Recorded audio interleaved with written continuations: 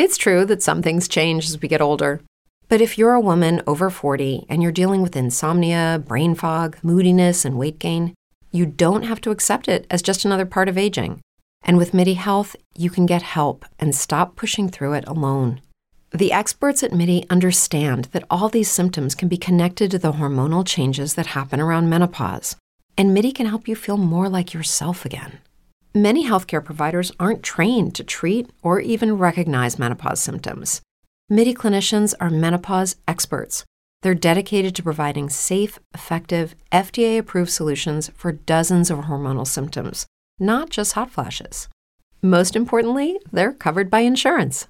91% of MIDI patients get relief from symptoms within just 2 months.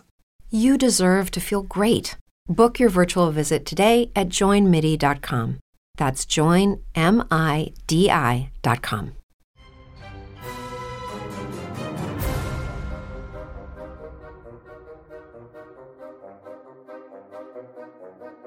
It's time to turn out the lights, grab some popcorn, and watch some horror movies.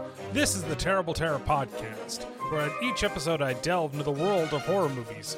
Why do I do it? Well, I can't explain it, but I love these horrifying flicks. If you've made a horror movie on your phone, or made your own special effects MacGyver style, please send it my way. Now, what do you get when you take tragedy, horror rules, and a bloody good time? Why, you get Bloodfest.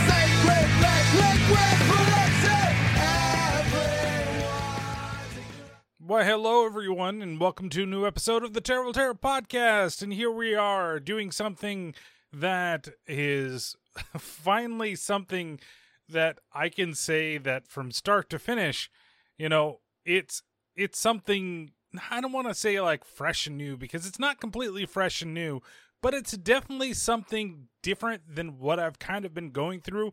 And maybe it's a movie that I really didn't know that I needed to watch.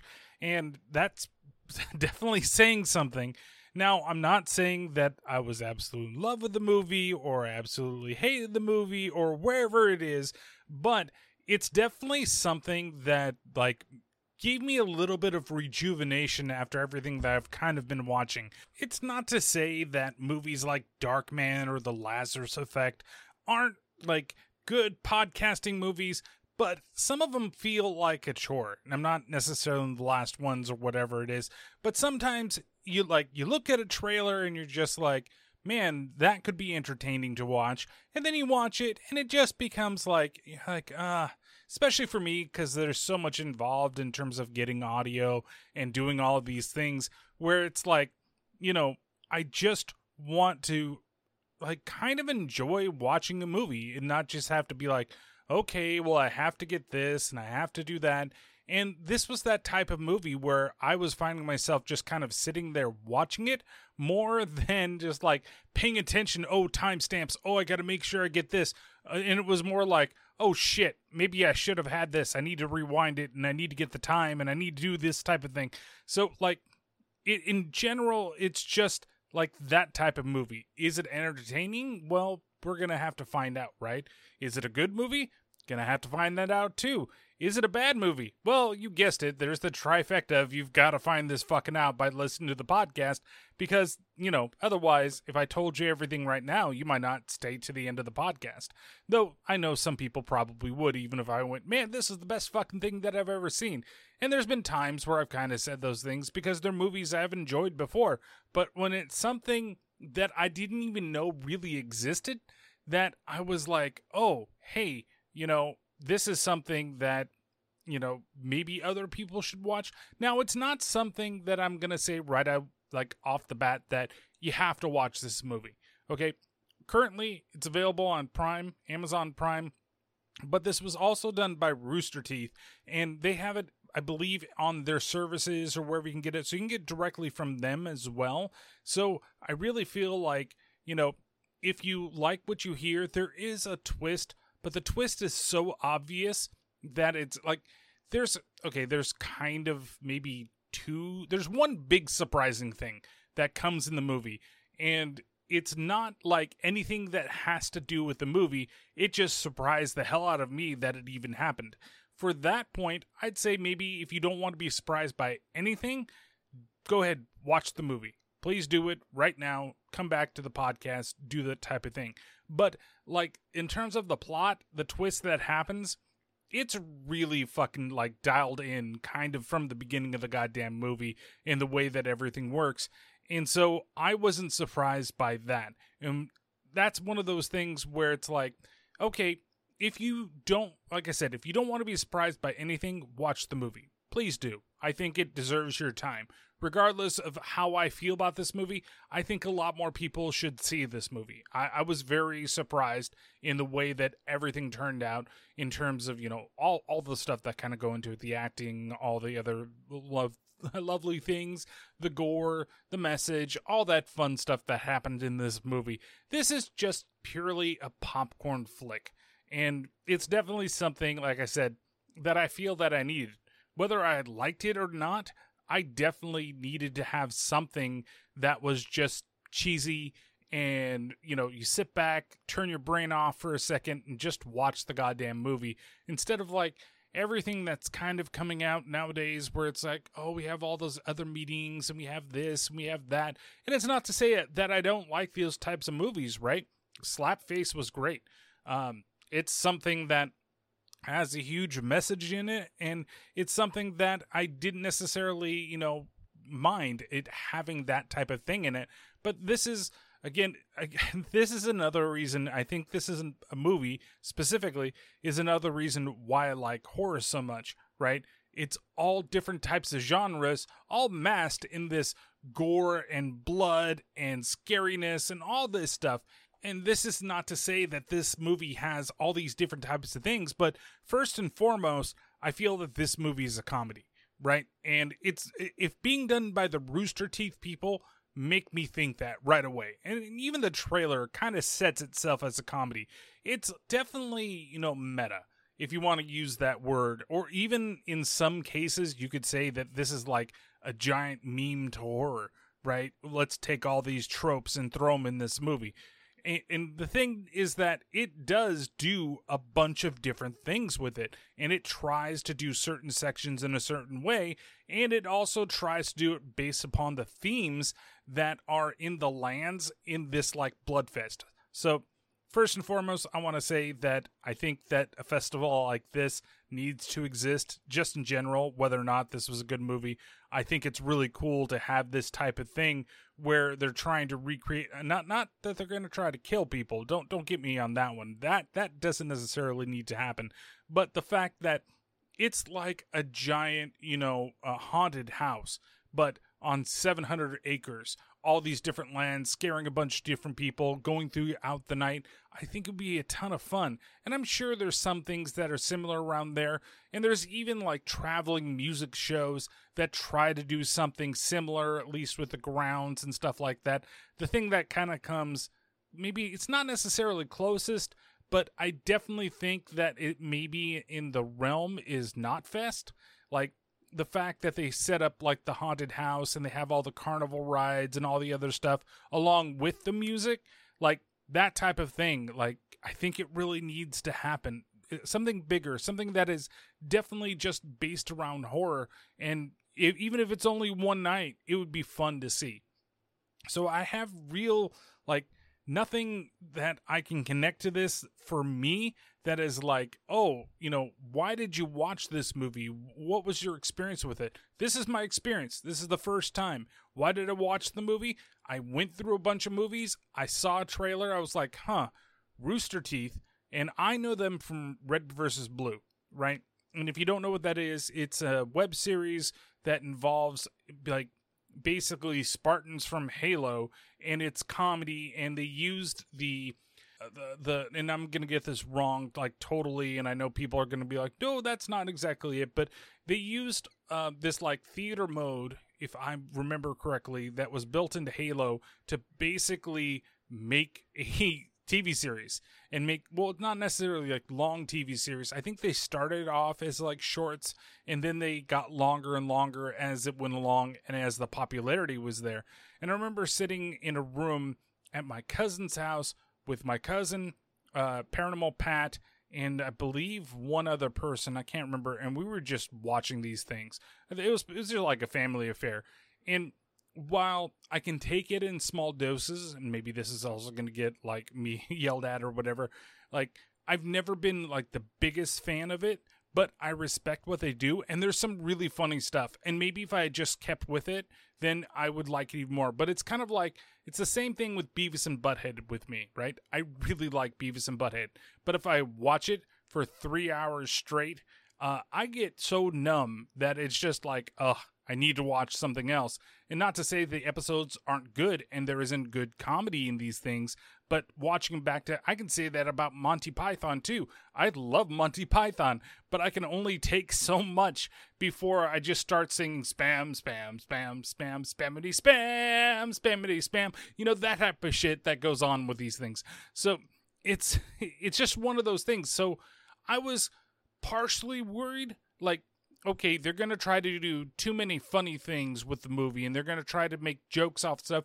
And then in back of my mind, I was just like, well, if it's too much, I've got probably plenty of material to go off of anyway. And if it ends up being good, I've got plenty of material for me talking good. So let's go ahead and just watch it. And plus, a friend of mine for the longest time was working with him. I'm not sure if he's still working with him now. And I looked through the credits and I didn't see his name anywhere. I was hoping to. But, you know, it's still something that I feel like there was another movie that came out, and I know my mind is going over the place, but there's another like horror festival movie that came out around the same time, to which I haven't seen. And that might be like, it might have been like Horror Fest or some shit like that. I can't remember what it was, but it was definitely a lot more serious in tone than this is. Hellfest. That's the name of the movie. And they're like, what's better, Hellfest or Bloodfest? And I'm like, well, you know, they're two different tones of movies. But, you know, this is what's available to me right now. And maybe, you know, we look at Hellfest and then compare the two because they came out by the same times. But tonally, they're completely different. So without further ado, let's just go ahead and get right into Bloodfest. And Bloodfest actually starts on a really cool moment. And that's where we meet young Dax and his mom. And, okay, I know I just said really cool moment, but you have to, if you've seen this before especially, but you have to forgive me here because this got me choked up a little bit. And no, not because what happens after the scene, but because it reminds me of being a young kid and sitting down with my grandmother and my grandfather and watching old school horror movies because they're sitting in the living room. He's dressed up in like a skeleton outfit, and it reminds me, for like years when I was a little kid, I was constantly a skeleton, but I was trying to be a Stalfos from Legend of Zelda. I even got like the shield and the sword and all that stuff. But like they're sitting on the couch, they're having popcorn in the background. It's White Zombie that's playing on the screen. No, not Rob Zombie's band. I'm talking about the original movie. And, you know, he has some questions to ask his mom. And it's a cool little thing that happens here. And it just, again, reminds me of my childhood. Why do we watch these movies? Maybe because we're not supposed to. And they're fun. I thought these movies were scary. They are. It's so scary that most people would close their eyes or run away. But we don't. When the shadows are dark and the music is creepy and you know you should close your eyes, we take a peek. And laugh. Because now you know. Know what? That you're stronger than anything you're afraid of. Pretty cheesy, Mom. I'm gonna check in on Jamie. Okay. You two continue to scare yourself silly. Thanks, babe. chocolate milk. Yeah. It's so cool. Like, there's the mom that's in love with these things. And isn't this why we love horror? Isn't this why we keep coming back to this genre? Is because we know that it's going to scare us. Because we love the ghouls and the ghoulies and the ghosts, the goblins, the vampires, the skeletons, the crazy mad scientists, the blood-curdling monsters with 16 eyes, Cthulhu coming down to bring death to all humanity. Like, that's why we love horror, right? This right here, there's somebody in our lives that brought us to this. And it really wells me up so much to see this, like, little scene that we've got here that's so fucking cool. And it just automatically, like, took me back. And what a wonderful way to start the movie, except for what happens right fucking after it, which is just insane. Like, I'm getting all these emotions because it's true. It's a cheesy little intro. It's just a quick, minute and something here of a mom and a son enjoying a horror movie together, and she sharing her love for these things over to her little child. His sister isn't hanging out there and watching it along with mom and him, and it's just a great bonding moment between the two of them. I absolutely love it. And so she goes and gets the chocolate milk, and that's where some of the horror begins, and it really sucks. Because she's in there and she's like going through the refrigerator and finding, oh, look, we got some, what do we got in here? We've got some bologna. No, that's not chocolate milk. We got some weird, like, purple stuff. Who the hell puts this purple stuff in the goddamn fridge? We don't even know what it is. I think it's been there since like 1972. But oh well, then there's the Sunny D over there in the corner, but that's not... Oh, there you go. There's the chocolate milk. So she goes and gets it, and she closed the fridge, but she can't turn on the light before she gives them the kitchen, and it's like, huh, that's a little strange. And then she turns around, and there's a masked fucking killer there that murders the shit out of her. We don't get to see how she dies, right? We just know, I think she gets stabbed because I think he has a knife.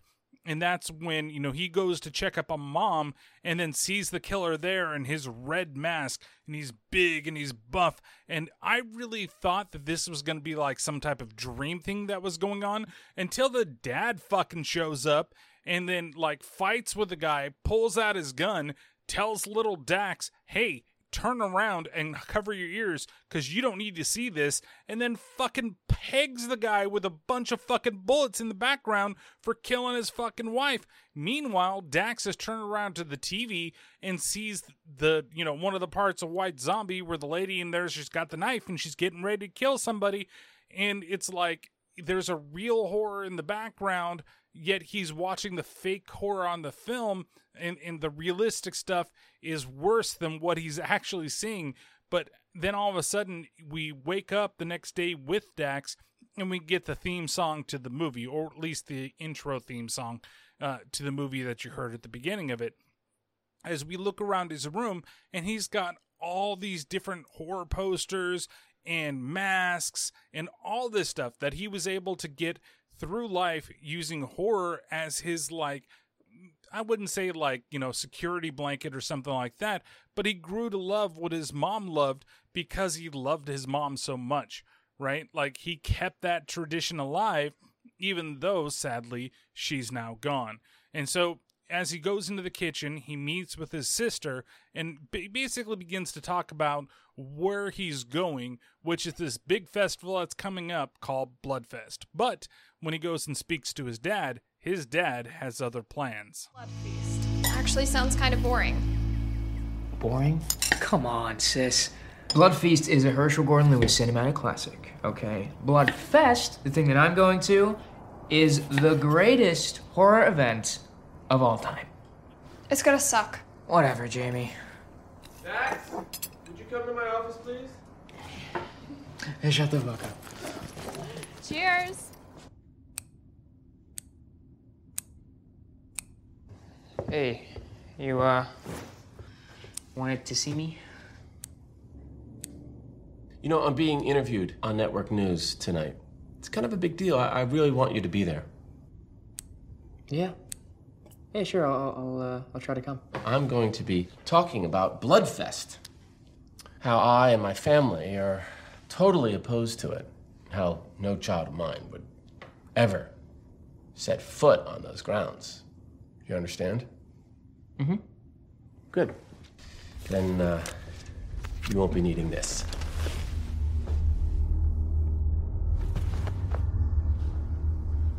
Wait a minute. I think I'm old enough to make my own decision. You live in my house. I don't understand this obsession with violence, Stax. Dad, it's movies. I don't know what to tell you. It poses as entertainment, but it's these kind of movies that drove my patient to kill your mother. How do you not see that? This isn't about her. Please, don't do that. Bloodfest is a gathering of freaks and degenerates celebrating mindless violence and gore. Okay, so there's a lot to process here. One, he's super excited to go to this thing because he's totally into the whole horror thing, right? This is some big event that he's going to be, going to, that he's waited all this time to.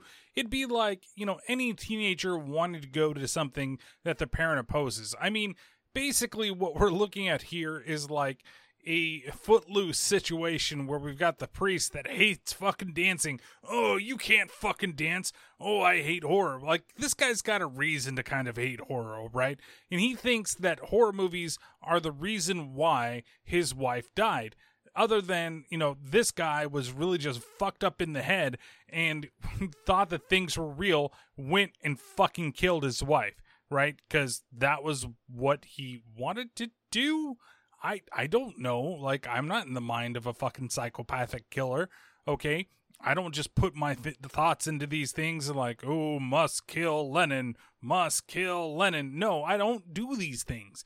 It's just like, I guess because he was dressed as like some psychopathic killer from some movie because he had the mask and he was all buff and shit. He spent his time like there in his little padded cell just constantly working out. Like, why do you need these dumbbells? Me try to grow big and strong. And then they're like, oh, okay, that doesn't seem weird at all. Here you go. Go fucking work out and become a hulking fucking monster. And then when we try to stop you from leaving the asylum, we can't fucking do it. So yeah, that's not a big problem. Go ahead. And then the first person he decides to kill is, oh, must kill doctor's wife. Must kill doctor's wife. And it's all horror movies that made me do it. Murr. And I know some people take these things to really big extremes and that they get warped by stuff. There's a lot of stuff that happens out there that's not even horror that does this shit, but it's the same thing. Like, it's just kind of cliched, I guess you could say, in this type of like movies in this genre, right? There's always somebody that got influenced by something in their life that turned them to a life of crime and killing, and whether it's Christopher Robin fucking leaving you behind, or it's the fact that the person never said hi to you as you passed them in the hallway every day. Oh no, I've got to make sure that they're the ones that get it, so I'm gonna dress up as Pigman and I'm gonna go fucking slaughter people. Or you have like Jigsaw type of thing where it's I got wronged here and I must wrong all the people that are bad, but give them a chance to show that they're really good. It's all these different, like, it's just very generic in the way that it's kind of being written here. And I get why this is being done, right? The screenplay itself was written by Owen Egerton and it was directed by him too. And I'm not saying that it's bad, okay?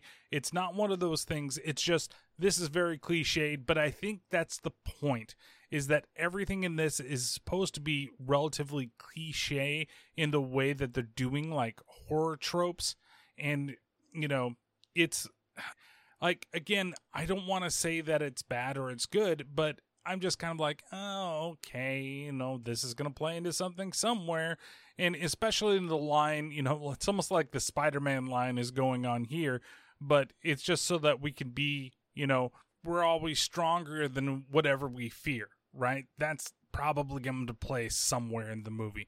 So, yeah, Dad's kind of a dick for destroying the ticket and destroying the wristband, but at the same time, I kind of get it, like why he's doing these things. I don't know if we're supposed to hate the dad at this point because the son just wants to go to a festival, or is it because like we have to be somewhat sympathetic because, you know, his wife did die by somebody supposedly emulating horror stuff. So it's a 50-50. I don't feel bad for, you know, I feel bad for Dax, but I don't necessarily feel like the dad's a bad guy. You know, I just don't know if what we're supposed to feel here, though it does make sense later on in the film, kind of.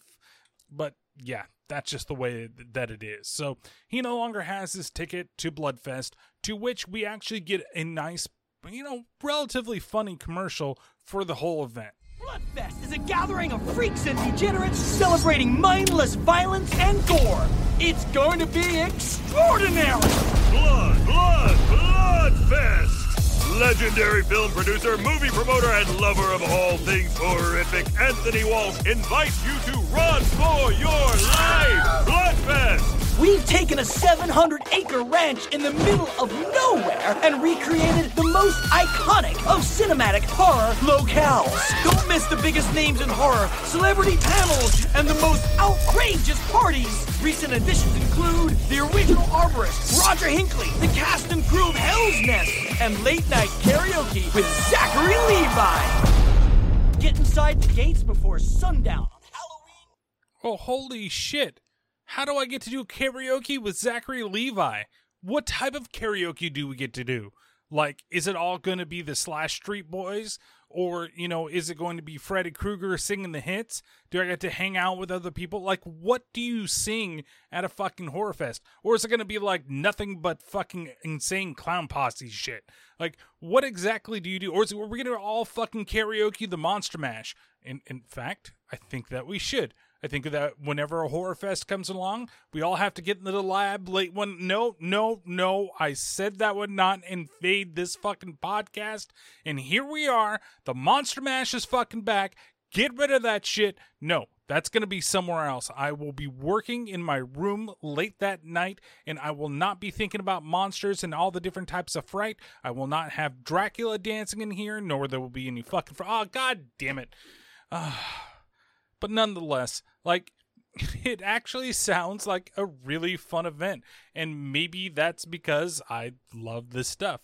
And here, you know, we have Dax. He's played by Robbie Kay. And Robbie Kay has been known for a couple of different movies.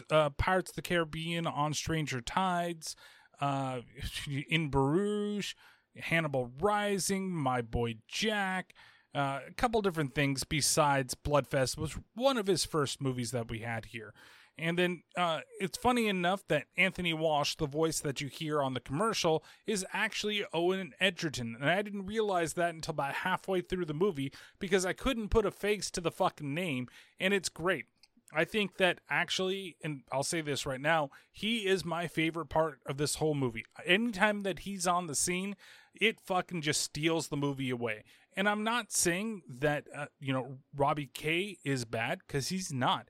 Actually, everybody's pretty good. And there's another fucking surprising person in this movie that I just, as a main character, that I only know from one other thing, and that's from the Spider-Man movies. And that happens to be, and I'm going to fuck up his last name so bad, but it's Jacob Batalon, or however you say it. But he plays Ned in the Spider-Man movies. And I was very surprised. He's in the trailer, you know, that you see him. But I was like, this seems also like one of his kind of first films as well. And he's honestly playing a very similar character to the first Spider-Man movie. But he's still really fun. Like, again, the whole cast, even like the way the cast is, it's very generic and it's very like horror movie tropey, but everybody like plays the role very, very well. So I'm not going to talk shit about the actors, actresses, because again, I think they do a good job, but I think Owen Edgerton really steals the show whenever he shows up in the movie. So now we've got Bloodfest. Now we know what it kind of is. It's this giant festival for everybody loves horror, and that it's going to be gore-filled for the freaks. That's how it's being advertised. The same way the father, of course, there's the juxtaposition, why he hates it and why they're trying to get everybody to go, because they know that's what horror fans want. You want the blood, you want the guts, and this is going to be a celebration of everything that stands for, right? Everything that's horror is going to be here. And of course, that leaves, Dax over here very upset that he's not able to go, and his friend Sam and also Krill that we meet for the first time here, they're going to try to convince him to find a way to go. You've got to stop watching that. You're torturing yourself. We'll find another ticket. The whole thing has been sold out for months. The scalpers are charging more money than I have per course. Yo. Y'all see my Overwatch post? I hacked the game code, got all badass on ultimate skills. 3 new subscribers, none of them relatives. Boom, boom, bah. Morning, Krill. I'm now ready to forsake my virtual multiverses for a weekend of Bloodfest. Plus, I think it's time that I find the extraordinary lady worthy enough to deflower me, the Krill. I mean, it's mind-boggling that no woman has snatched you up yet. I know, right? That's what I'm saying. It's crazy out here. It's crazy out here in this world, man. What's up with him? His dad found his wristband. You guys just go ahead without me. Maybe you should call Ashley. She should probably get you in. Oh, please don't mention her, dude. There's a Hell's Nest panel at Bloodfest. She probably has an extra pass. I can't believe it. It's so wrong. Like, Ashley Spatz is at Bloodfest, and I'm stuck here. Ashley, who thought Black Christmas was a Tyler Perry holiday movie. She refuses to watch 7 because she didn't see the first 6. Okay. She thought that 28 Days Later was a health doc about the fucking menstrual cycle. Dax, you're pitiful. Here's something that you really want, and you're gonna let your dad stop you? He's a scary guy. Everyone's dad is a scary guy. Nut up. You were made for Bloodfest. Yeah, you fucking prude. Just nut the fuck up and stand up to your dad who shot a guy in fucking cold blood while you were there. Well, it wasn't necessarily cold blood. It was in cold blood defense. Let's say that. Because he did kill his mom, and there was a revenge thing that's going on there. And I wonder if that's going to play into anything that's going on in the movie, but we'll have to see if that has anything to do with the movie. But, I hate it sometimes, and this is where it drives me fucking crazy, where they want to show somebody as, nerdy. Part of it, I get.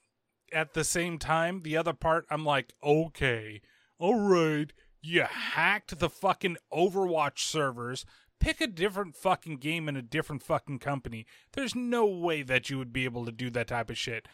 I expect you to be able to hack something out of fucking, Fast and Furious, Fury Road, or where the fuck that game was called, where it's just a piece of shit game and you did all these cool things. But you're going to go into Overwatch and you're going to hack that stuff to, give yourself a bunch of skills.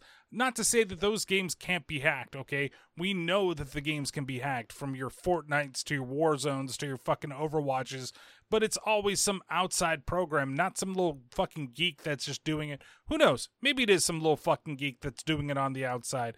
But that's become a lucrative business. Even when this movie was made in 2018, lucrative fucking business to sell cheats on the fucking web. And here he is, just magically is able to get into the servers. Nobody fucking catches him. But then the line about, I got 3 new followers and none of them were my family, just makes me laugh, because that is the life of an early Twitch streamer, right? Where it's like you're just barely getting into it and you have some followers, but you're happy whenever you get one. And I'm not speaking on my own little things here, but that brings it a little closer to home. So it's weird because it's written in a way where it's like, yeah, okay, I totally get it, to what the fuck are you talking about? What type of bullshit is this? Just fucking do something normal. Why do people have to write gamers and computer geeks and computer nerds in this specific way? Just let them be normal people. I know I've said this to a bunch of different times in a bunch of different podcasts, but just write them normal. We're just normal guys and gals We just like playing a game. We're not like this all the time.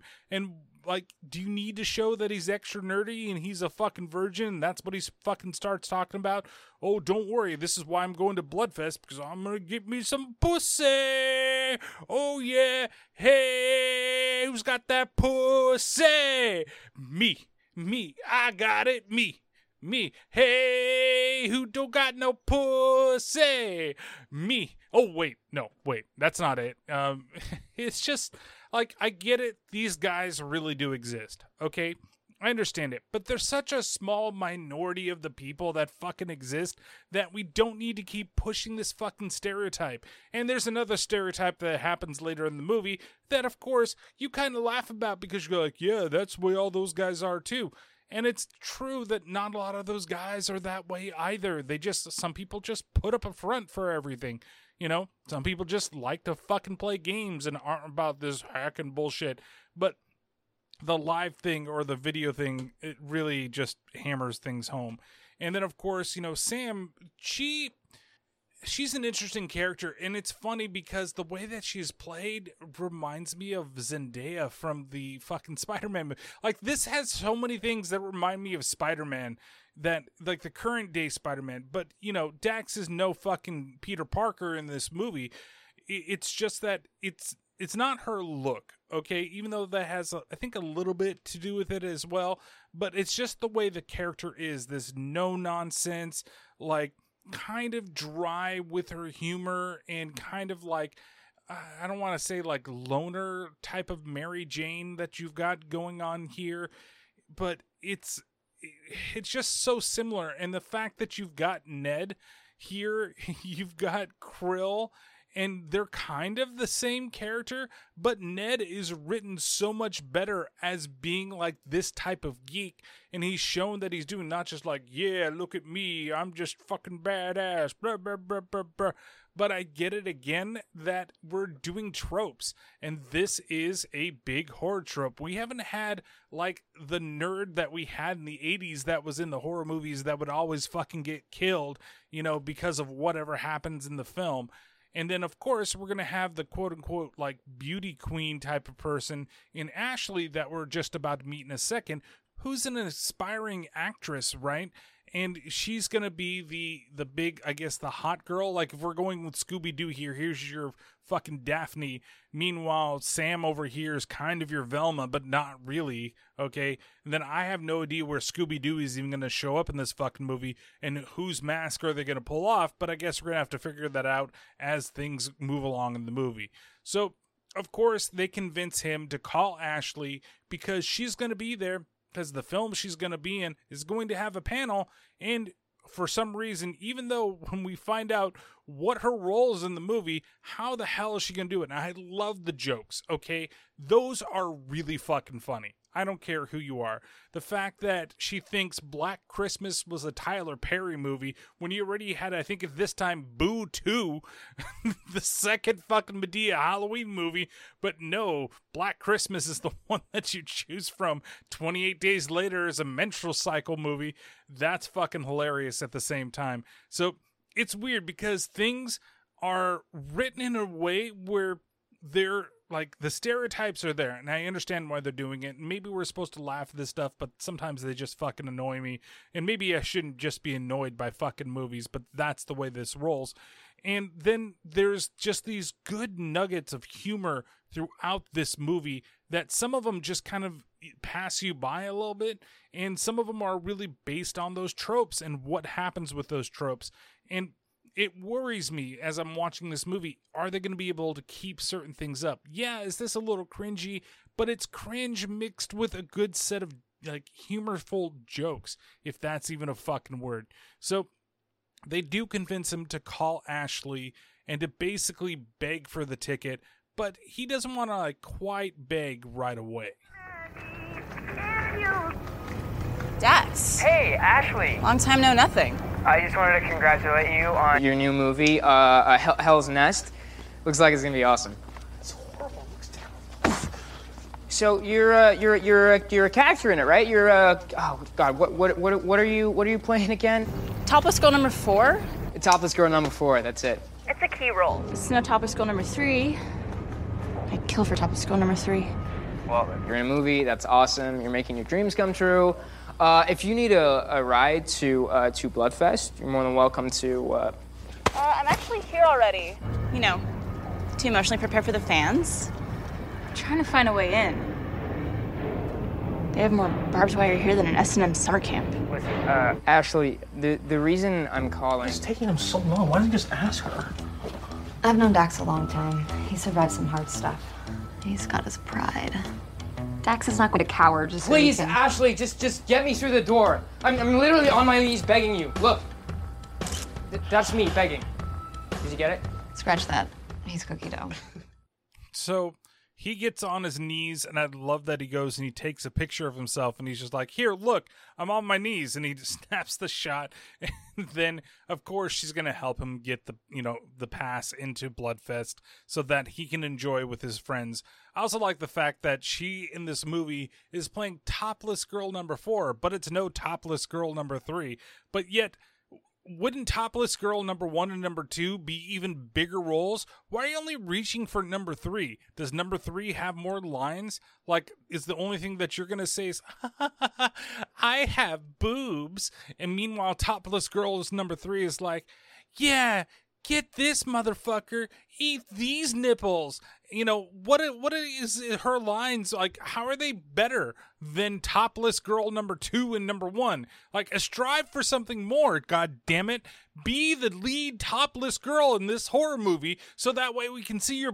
so that you could advance your... so that, you can be famous one of these days for more, or, maybe not go for topless girl, whatever. Maybe just be girl number 3 or girl number 4. But, girl number 4 just stands in the background. At least topless girl number 4, she gets to be seen right in front of the camera because, horror movies and boobs, that's just what goes together. So now that he's going to go, they decide to start the road trip to Bloodfest for the night. He's now going against his father's wishes for being, even at this festival. And that's where, as they're driving, Sam tries to get some information from the guys. Normally, I don't like to play something that's so short, but I like the quote that happens in here. So she's going to ask this question of, why does horror have all of these rules?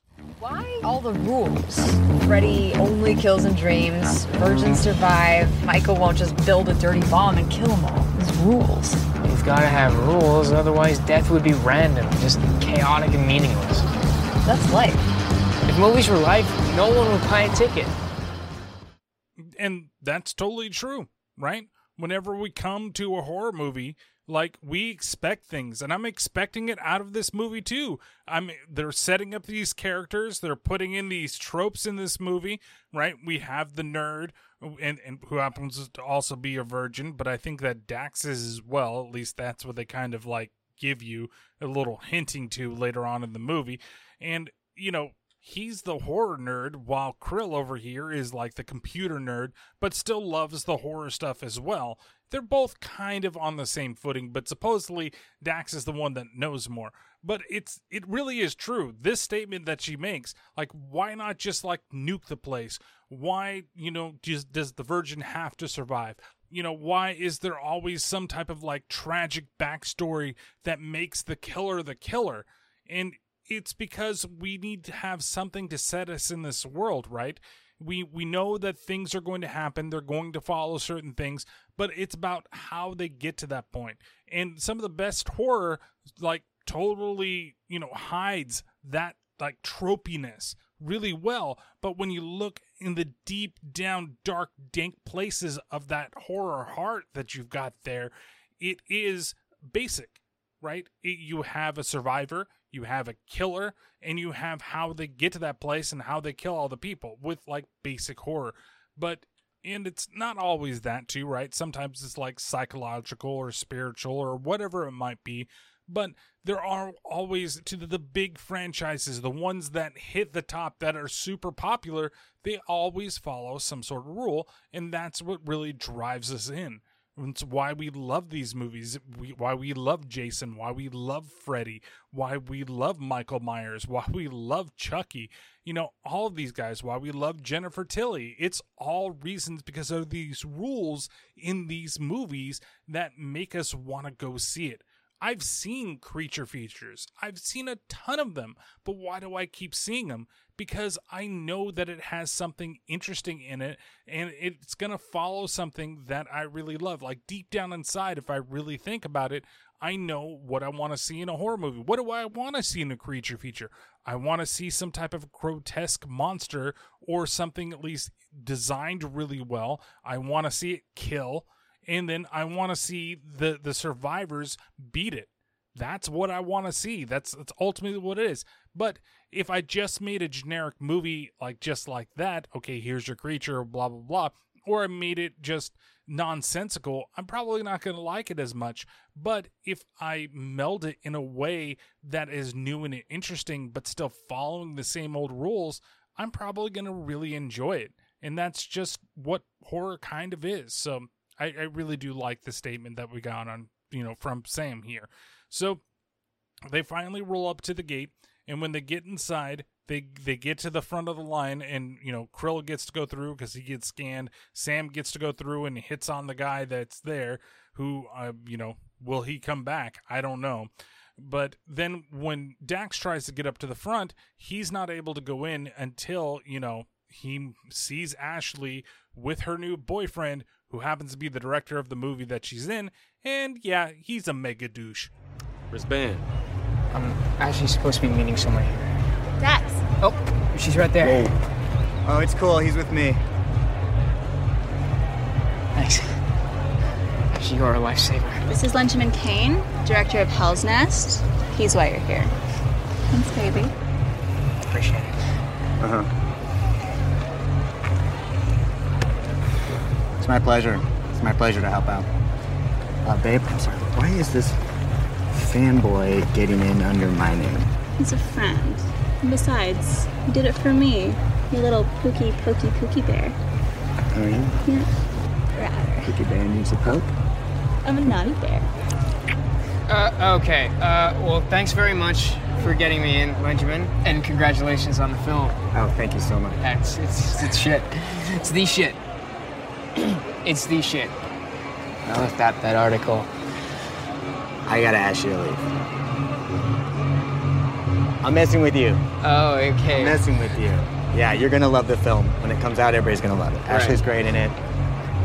Stacked. Really? We need to go. Namaste. Okay. It's awkward. Oh, it's stacked, huh? Because there's a lot of fucking boobs in there? Is that what the joke is supposed to be?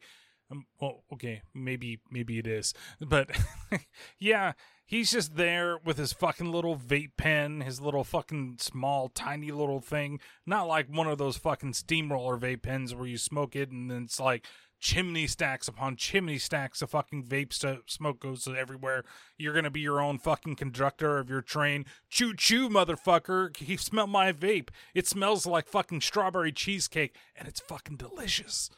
But nonetheless, there's Ashley. She's sleeping with the director. That's the reason that she's there, right? There's this panel going on, but I'm pretty sure that on the panel, they're not going to talk to topless girl number 4, right? That's a spot specifically reserved for topless girl number 3. And so he's there, and the festival so far looks packed. There are a ton of fucking people here. For 700 acres, it's like a fucking, all-day festival that you would go to, like a big music festival. Almost like a festival that you would see in Europe, or some of the ones that have kind of started to pop up around the U.S. They're not exactly the same as the one in Europe, but they're definitely big, right? Maybe it would be as big as the one that we go to that has about 20 to 30,000 people that show up. So it's huge. And if we know what's going to happen to it, to kill that many people is pretty fucking crazy if you think about it. So there's everything everywhere. Krill manages to get some red balloons like he's in fucking It or something like that. And he's like, oh yeah, this is where I'm going to get it. This is where I'm going to get laid.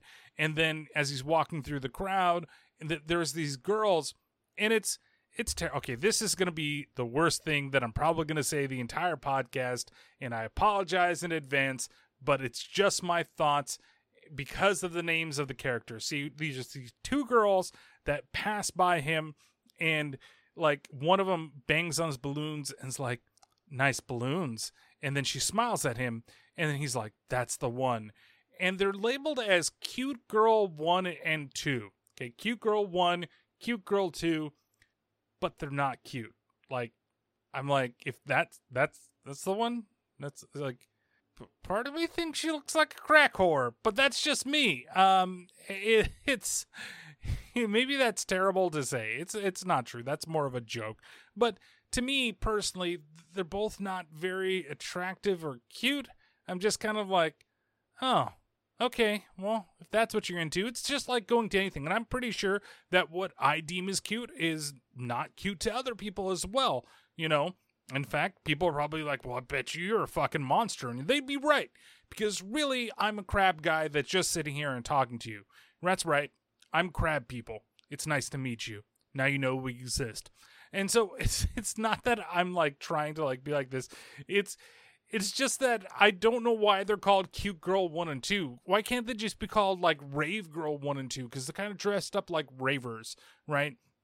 She's there, she's got wings on, and she's got her little short shirt, you know, and short shorts. And when I mean short shirt, it's like a tank top that only comes to the top of her boobs, but she doesn't have a whole lot of boobs to begin with. So it's kind of like, and I'm not like boob shaming anybody because boobs are boobs, but it's still like, I don't get it, but I know that's what it called for in the script, and that's who they got, so that's fine.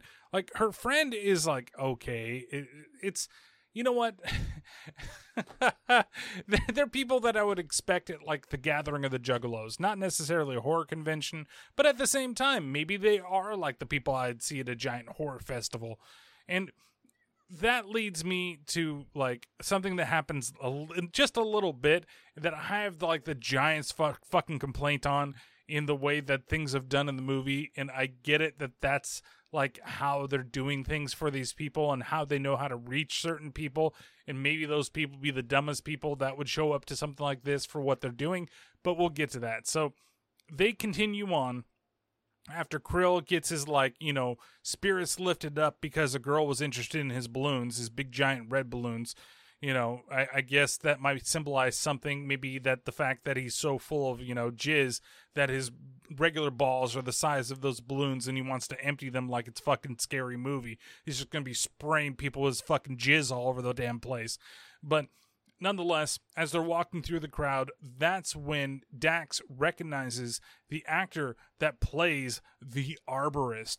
And I really want to see this movie. Like, there's a couple little things. There's like posters and stuff in the background, but this is like the movie that they focus on because the actor that plays him is there, right? This guy, Roger Hinckley, that plays the original arborist from the film series of The Arborist, where there's supposed to at least 5, as they explain later on, or possibly even 6. But the background, when they talk about the background story of The Arborist, I'm like, I really do want to see this. Like, this is going to be like either a great horror movie icon. Like, it reminds me, honestly, of like the Hatchet movies. Like, if it wasn't Hatchet, it would be The Arborist. And I really have to see this. It's like in the Chippendales Rescue Ranger movie that just came out, and everybody's going crazy because they want to see Batman versus E.T., and I feel like that needs to be a movie too, and The Arborist definitely needs to be a movie. Like, Owen Edgerton should make the movie The Arborist, and I would be first in line. I would have screenings all over the goddamn place, make sure that everybody sees this movie, because I have to see this movie, because the design of the arborist himself, when you finally do see him, spoiler alert, it's cool. I really like it, and I wish it were a real fucking thing. So he meets the arborist for the first time, or runs into him, and this is one of those legends that sometimes you don't really want to meet your heroes. Oh my god, the arborist. Whoa, he trimmed the beard. Dax, you gotta go meet him. It's the arborist. Roger Hinckley. You, sir, are the scariest man alive. Hey, check it out. I got a tattoo. Oh. Arbor Day? Between you and me, though, Part 4 is my favorite. All right. Never saw it. Part 4? Never saw any of them. You've never seen any of your own films? I don't like scary movies. Okay? It's too much gore. The sight of blood just makes me want to... I used to puke after every take. Would it be too much to ask if you'd possibly do the Arborist catchphrase for me? Yeah. It would be. Hey, big fan. I actually disemboweled you in a modded version of Mortal Kombat the other day. Cool. Dude, let's go. The kickoff party's about to start. You think this guy's a fucking dick, okay? All you have to do, like, I get it. You're there. Why are you even there? If you don't like your own movies and you don't like this stuff, you know why? Because you still want to be known, right? That's what I feel about this character. Like, the director guy is a dick because he's just so full of himself, like, oh, it's going to be the best movie ever. Look at me. I'm a fucking director, and I'm the shit. Even though your movie is probably, like Dax says, it's probably shit. And even Krill thought that, man, that movie is going to be so bad whenever it comes out. But here, you want this for the fame. Like, hey, I'm making a living off of still being this guy, but I'm here. Like, you're just randomly in the crowd, just walking around. You're supposed to be here to be signing autographs or doing whatever you need to do to make a little bit of extra money because you really haven't done anything since Arborist 4. I also like the fact that Sam's like, oh, he shaved the beard. But when you look at him in the pictures of the Arborist, like, it looks so young. And here, he's definitely an old dude. Are you going to keep the Arborist beard for fucking forever? Eventually. And what if it wasn't even a real beard? What if it was just some type of tacked on fake shit? Like, you didn't really have the time to grow it out to that and to get it groomed absolutely perfectly to look like the flat top on top of Guile's fucking head. You know, it's one of those things. And there's no reason, like, the thing is, like, you know, I'm absolutely fucking nobody. There's a lot of people who know who I am, that listen to the podcast, enjoy this shit, but I am no fucking one, okay? If I were to be famous, like, if you look at, and you know, whatever people think about whomever I'm going to say next, it's just one of those things. But the nicest person that I've ever heard about in this world is Keanu Reeves, okay? Like, I've heard a lot of, and even Robin Williams was one of these men too, where people walk up to them totally out of, you know, out of the blue, just see them and want to talk to them. Some people are fucking dicks. Some people are this guy that's just like, yeah, whatever. And the other people are just like, you know, they respect it. They may say something like, yeah, I'm with my family, or yeah, I'm here doing this. But a lot of people just like, you know, they realize what impact these people have on their lives, and they're just kind of cool with it. Like, they don't necessarily need to stay around all the whole time. They may try to make the conversation quick. They may allow for a quick photo as long as the person on the other end isn't being a fucking dick either, or some weirdo that they need to fucking escape from. Because I'm pretty sure that there's a lot of people out there that just, you know, will run away. But I'd like to be, if you know, if I were ever known like this guy, I would want to be a Keanu Reeves. I'd be like, if I made a big impact on you, on whatever I said and whatever things, or, you know, I'm some comedian that's out there running around, I would be totally stoked. Another guy that kind of seems like this is that guy, Dan Cummins. If you ever listened to that guy before, like, listening to him talk, he just seems like a regular guy. And it seems like he'd be one of those people that if you just talk to him for 5 fucking seconds, that he wouldn't brush you off, of course, unless you're being a weirdo, you know. But it's one of those things that if you have these fans and you did something from a long time ago, you know, you just talk to them and be like, yeah, okay, I've run to these people for a lot. And maybe it changes for some people as they get older, right? You're just kind of like, yeah, this is, you know, maybe I don't do these things anymore. And it's cool to see that so many people are still so enamored by the stuff I did in the past that, yeah, I'm finally just gonna fucking accept it rather than just being like, no, fuck you, I ain't doing shit. But then you have Roger here being a fucking asshole. Like, he's just a young kid. He really liked your movies. Just fucking let him get a picture. Let him do whatever. I get it with the catchphrase thing. You know, I don't want to go around saying Mamma Mia or whatever the fuck I have to do these things. You know, I'm pretty sure if anybody asked me for a fucking catchphrase, it'd be like me saying fuck or something like that, because I seem to say that word quite a bit whenever I do these damn podcasts. So, you know, for whatever it is that you could say it once, but you could be like, you know, I don't really do that. You know, I get it. You're a big fan, but I'm trying to go outside of that, trying to do something more. Or you just be like, yeah, okay, I'll save my goddamn catchphrase just once for you. And he's not like he's being approached by a bunch of other people. He's being surrounded. He basically got his biggest fan at this place, the only person that recognized that he was the fucking arborist, and you're still going to shoot the kid down. So now that he's disillusioned by this fucking guy, they go to the main stage, and that's where we get Owen Egerton in his like big scene-stealing role of the whole movie as we get invited and introduced to Bloodfest itself. I've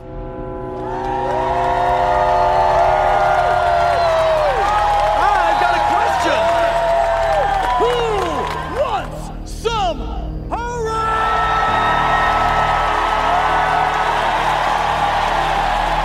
Inside these gates, we have recreated all your cinematic scarescapes, from summer camps to asylums to circuses. Clowns, not the clowns. Every monster or maniac to ever spill blood on the silver screen has been granted a portion of these grounds. And it's all for you. I want this man to adopt me.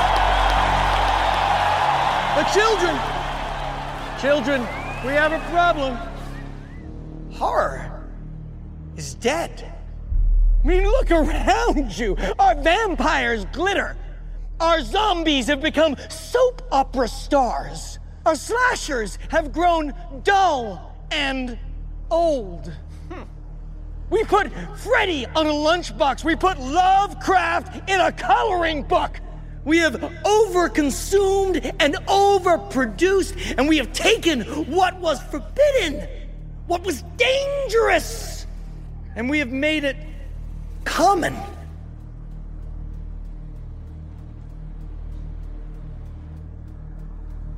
Want to make movies scary again? Want to do it tonight?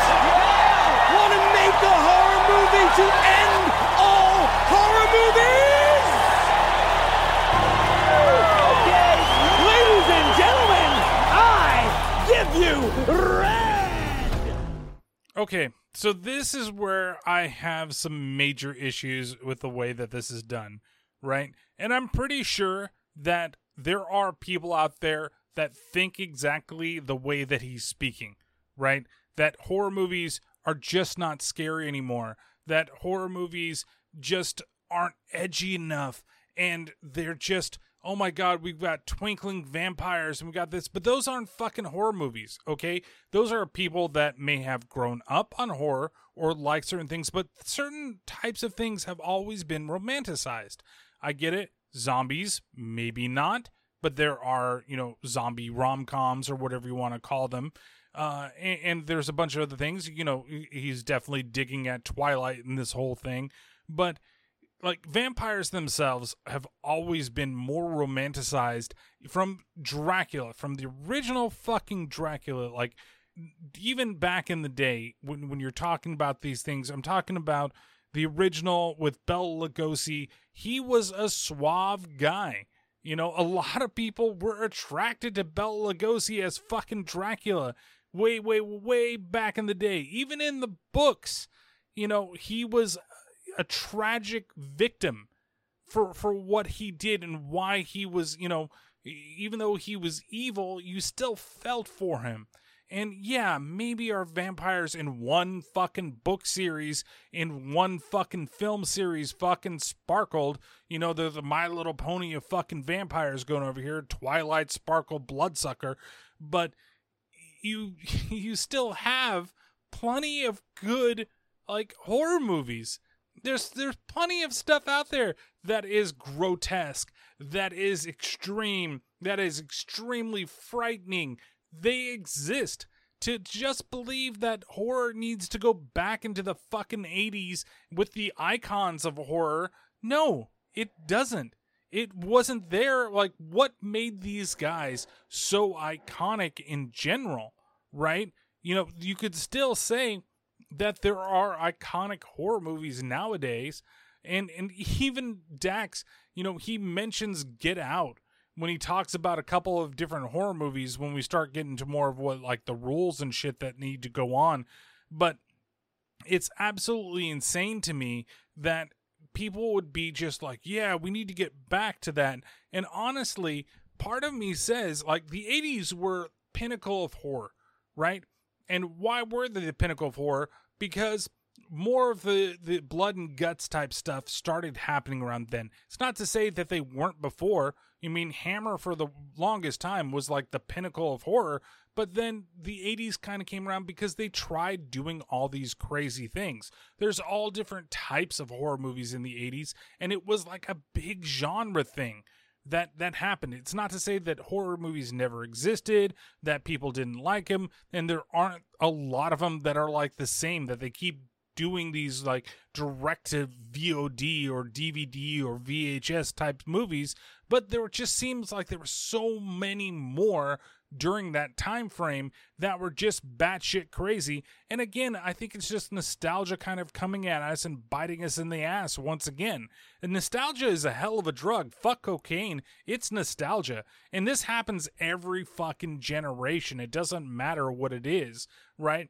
And there's times where, you know, people at my age will be like, oh, these kids nowadays and the shit they do. Now, I've done that to myself before, but I have to also step back and be like, but there's still good things here. It's like people and their music, where they start talking about how today's music is just shitty. It's just not what you enjoyed, right? And it's not to say that it's bad. You know, it's not saying that I fucking love Twilight and I'm going to defend that fucking, you know, fanfic piece of shit. But that's what it is, right? And I'm okay with somebody else really enjoying those things. They can. And okay, because it doesn't sparkle for me. And oh my God, I'm not going to watch this because of that. I'm not going to watch it because I have no interest in it. Not because it sparkles, right? And that's where I guess you're going to get a bunch of people that are going to be here that are going to fucking die because you've drawn them to this. And again, there are going to be people in this crowd that like the sparkly vampire bullshit. You know, Jonathan over there, he's like, but I thought it was a really good love story. And it's okay if he sparkles. Edward is my main man. You can't do this to me. Just because I like sparkly vampires doesn't mean that I need to be a part of this bullshit. What the fuck is wrong with you, Jonathan? Don't cry over a fucking book, okay? Be like Beth over here and fucking be Team Jacob. Love your fucking werewolves. Fuck those vampires. But nonetheless, I digress. So you have them all here. They're all gathered around the stage, and they're all like now gazing over at Red, who is this masked serial killer who is wearing a mask very similar, if not the same, as the killer in the beginning of the movie. And she's got this giant knife that she's just holding out there. And let's take a little bit of time to meet good old Red. Let me introduce you to your new favorite nightmare. Your dark id, your boner for blood. And if you come up on stage, he will kill you. Any volunteers? Should I? You two girls, come on up. Wonderful. Give her a round of applause. Oh my God. It's them. It's your soulmate. Yeah. Don't be shy. You look beautiful. Ladies, meet Red. Oh.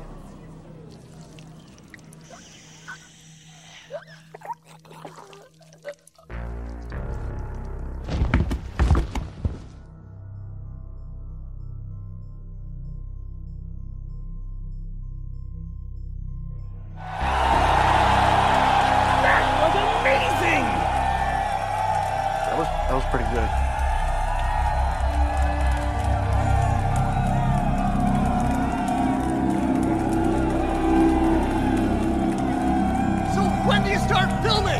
Oh, we're already filming.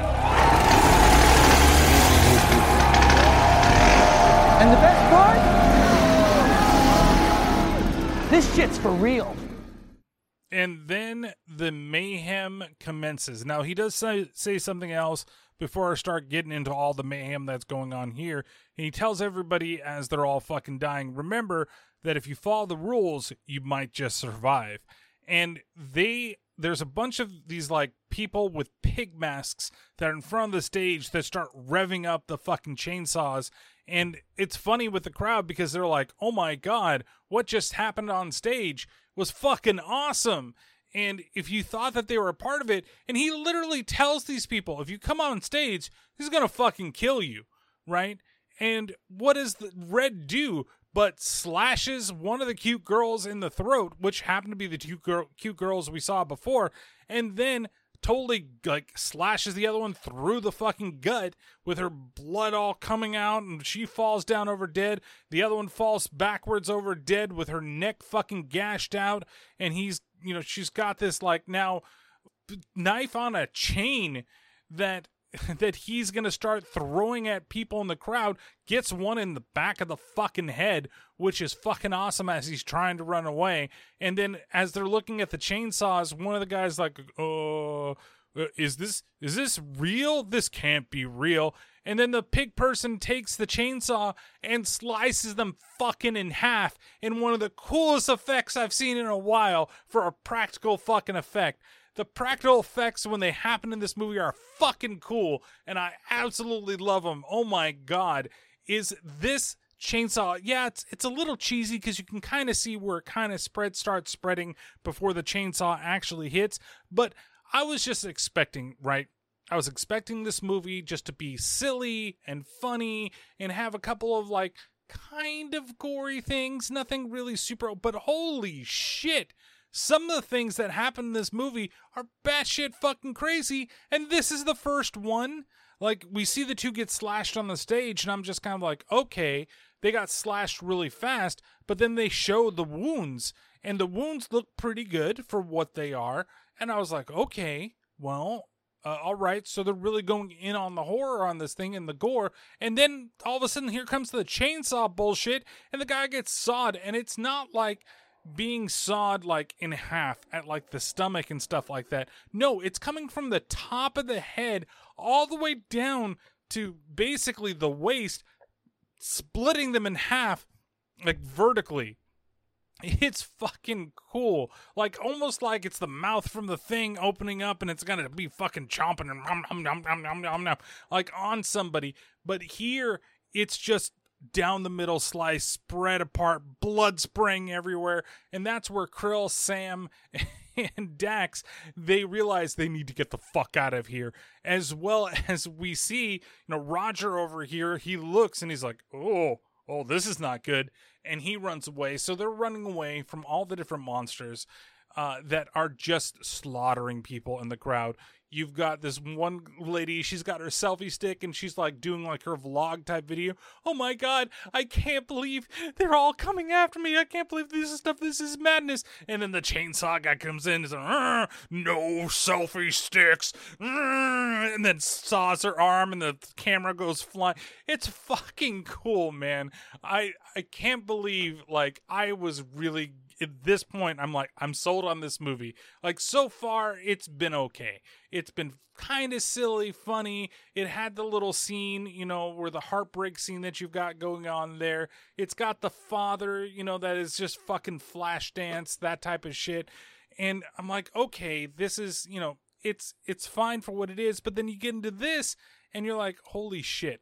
I can't believe that they went this far in this movie, and it's great to see practical effects. And this movie's from 2018, so, even at that time, if you want to save on budget, you just do still stuff like CGI. You do these little things, and they don't look right. But the fact that there's practical, it just makes my heart fucking sing. And it really is, I think that kind of what you get out of the lines from, our big conductor, and he's dressed up almost like he's a fucking ringmaster, right? He's got the top hat on, he's got the sequin type of like clothes, he's got the cane with the skull on top of it. He is the ringmaster of his masterpiece movie that he's going to make, and this is going to be real because he's basically making a snuff film. And who's going to distribute a snuff film, right? What are you going to say? Oh, no, don't worry. This is all fake. I totally agree. It looks really real, but like Cannibal Holocaust, this is all just, ketchup packets. We just got a lot of ketchup. Made sure to get Heinz, because if you want to get blood spatter right, you use Heinz ketchup. And so this podcast really needs to be sponsored by Heinz. But nonetheless, it's interesting and pretty cool to see in the way that it works. I was very, very happy with it. And the fact that now we've got a gory fucking film to enjoy for the rest of the movie. It isn't just going to be some PG-13. And maybe that's where I'm kind of like those people with I hate like sparkly vampires, where I think most horror should probably just be rated R, even though they're really like they're getting to the level of violence in PG-13 movies where they're going to start making some of the stuff that you see in R movies available for PG-13, because fuck the kids, right? So they eventually get into like a little warehouse type space, and they do a cool little like tropey thing here that I really enjoyed, that they're stuck in there and they hear some noise, and Krill, he's like, dude, don't go after that. Don't try to open up that fucking door, because you know what's going to happen. There's nothing that's going to be there, and then something's going to pop up right behind us. And Sam and Dax totally like ignore him, but Sam actually has a weapon. Meanwhile, Dax has grabbed a poster, like a rolled up poster. What the fuck is that going to do? What are you going to do? Give a fucking werewolf a paper cut? And you're just going to be like, ha ha! Like, start doing Zorro shit over here. Duh, there. What's the D for? It's for Dax, you dumbass. Ha ha ha! Like, getting in those types of things. So they're going up to the door. Of course, the door opens, and then a mop falls down. He's like, see? I told you that bullshit. And that's when Ashley and her douchebag director boyfriend walking through the door. And, basically, they're stuck in this place with the douchebag director as things are getting worse. No signal. How fucking cliche is that? Oh my god, oh my god, oh my god, oh my god, oh my god, oh my god, oh my god, oh my god, oh my god. My vape's dead. Oh my god. Perfect night. Okay, let's calm down and let's think. There's gotta be another way out of here. The gate is locked and the fence is electric. There's pigs with chainsaws. We're dead! Do you think the back gate is locked too? What back gate? Well, I got here early and the doors were still shut. And there was this yellow warehouse thing with a back door. It was sealed shut, but some guy gave me this and it opened right up. It's not gonna open now. The whole place is locked down. Hey, this is a crypto processor. We use this on Doomlarp. Doomlarp? Jesus. Geek. Fuck. I can hack this. If you get me to the back gate, I'll get it open. We can do this. Sorry. It's on the other side of the grounds, near the circus stuff. My god, fucking Clown Town. Are you fucking serious? Alright, so we are by the main entrance. Clown Town is here. Okay, we just gotta move quick. Stay quiet. You have flashlights? I always have flashlights. So you want to hike through 700 acres of nightmare filled with those pig fuck butchers and any other freak that Walsh has cooked up for the slim chance that Mr. Robot here can hack open a back door. You got any other plans? You turds go and get help. Me and Ashley are staying here where it's safe. What? No, we can't do that. That was a bad idea. Walsh said follow the rules. What rules? Dude, rules of the genre, rules of the subgenres, the tropes, the principles. Rule number 1 is don't split up, dude. You seen a film before? I don't see movies. I make them. Babe, I got a signal. 911, what's your emergency? Yeah, I'm at Bloodfest. We're trapped on the festival grounds, and people are being slaughtered. I need immediate assistance for 2 people. We have your location. Someone is on the way. Thank you very much. My name is Benjamin Kane. I'm a film director. Not a celebrity. And I'm with an up-and-coming actress, so... I'm with a coming actress, so if that will speed things up at all, that would be great. Stay calm, remain where you are, and if you can, go fuck yourself. What was that? If you are able and so inclined, put your penis between your legs and into your anus. Then proceed to fuck yourself. And how would that help us? No one's coming. Oh, don't worry. Someone should be there any moment. I love that. That's so fucking great. That line. If you're so inclined, take your penis, put it between your legs and into your anus, then fuck yourself. It is absolutely fantastic. Yeah, so they basically are trying to figure out a way to get out of there, right? And Ashley actually knows how to get out of there. And it's a warehouse that's at the very end of the fucking place, right? This giant 700-acre farm that they've got out in the middle of nowhere that's going to allow them to escape. Now, I also love because they roll out the map and you only get to see a couple of the places, and there was a little bit more in the beginning of the film, but I love like the lands that they have here. Like you've got Living Dead land, you got Vamp Camp, which I don't know. Why do we need a camp for vampires? Do they also like canoeing and whittling wood? But who knows? Maybe they do. Maybe, you got to do something to sharpen those teeth. So it's time to make a bunch of fucking like raccoons or some shit from pieces of lumber. And then you've got Hoddertown High School, which is based on The Arborist and the Arbor Day films. Tortureville, Clowntown, Motel Madre, The Asylum, and The Tower. Those are all of them. And then, of course, Hoddertown High School is named after Kane Hodder. Like, they really try to do a lot of these. Like, there's a lot of, like, little throwbacks to other movies here. There's a death that is definitely inspired or recreated from Night of the Living Dead 2, which is really fucking cool. So you have them here. They're now trying to figure out the way out. And of course, the director guy is just like, I can't believe I'm stuck with these horror geeks. And the fact that Ned's like, because he sees the past, and these are the type of things that really drive me fucking crazy when they do them in movies. Like, he looks at the past and he automatically knows that, this is type of thing because we use these things over here. And he's just like, fucking geeks. Like, come on, dude. If you can figure out a way to get out of there and you don't want to fucking make the trek and you're just like, I don't want to go that way and possibly save my life. Why don't we just stay here and just not do anything? And great.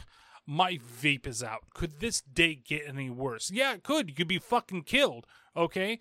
Some fucking random thing from Motel Madre over here is going to come out. Probably La Llorona is going to come out and fucking cry in your face and then rip out your fucking dick and shove it in your fucking ass. Actually, that would be too good for you. She should just rip your fucking dick off and then shove it in your eye. That would be better for you, honestly. But it's just, it's a character. I like it when they put characters like this in types of movies that are like so overacted that you just hate them so much and you're just happy when they finally kick the bucket, right? You're just overcome with joy when they finally take that dick in the eye. But nonetheless, he's got they've got the key card now and he knows how to get out of there. Krill can get them out of this place. So they decide that they're going to go ahead and, leave the camp wherever they are inside this room to make their way to the warehouse. Meanwhile, we go into the tower, and that's where we see that there's this girl, Amy, that is at the controls, and she's pretending to be 911 for anybody who calls in, just like she did for the douchebag director over here. And we get a little more reason to the madness of why exactly, Mr. Walsh is doing this type of movie and is scaring and killing the shit out of everybody in this festival. Well, that was a pleasant start. Billy, I want you to double check the outer fences, get the voltage up to 700 plus. Amy, let's talk Clowntown. I want to see those freaks all riled up. They're riled up, sir. Okay, make sure you catch any call that tries to get out, but on a few of them, play it cool. I at least want some people to think that help is on the way. Why? I mean, doesn't it seem kind of cruel just to give people a false sense of hope?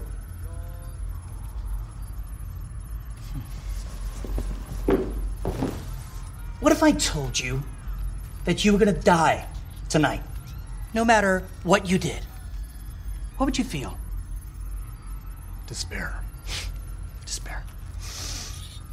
Now, what if I told you you had a chance? But only if you made all the right calls. Only if you took all the right steps. Only if you dug down deep inside your soul and you found some hidden strength you never even knew you had. What would you feel then? Motivated. Motivation. It's what every character needs. Okay, so he's totally thinking like a director here, right? You got to keep your cast motivated in order to get the best action out of them. And here we've got them going through this whole situation of like, he's like, why just tell them that they're going to die? Why not give them, why do you have to do this? Give them this sliver of hope. And he's just like, are you fucking stupid? That's basically what the line was to whoever this guy is, the guy that's like the editor that's putting all the pieces of the film together. And I love the choice of music. Like, this has a whole like cabin in the woods type of feel to it, right? Where you've got the people that are running for their lives and the horror that's going on there and the little tension-filled scenes as they're going from place to place. Even though right now it really isn't tension, it really is just fucking mayhem with everybody fucking dying out there. And there's plenty of like little comedic things that are thrown in there. So we still have like the comedy horror of things that's going on.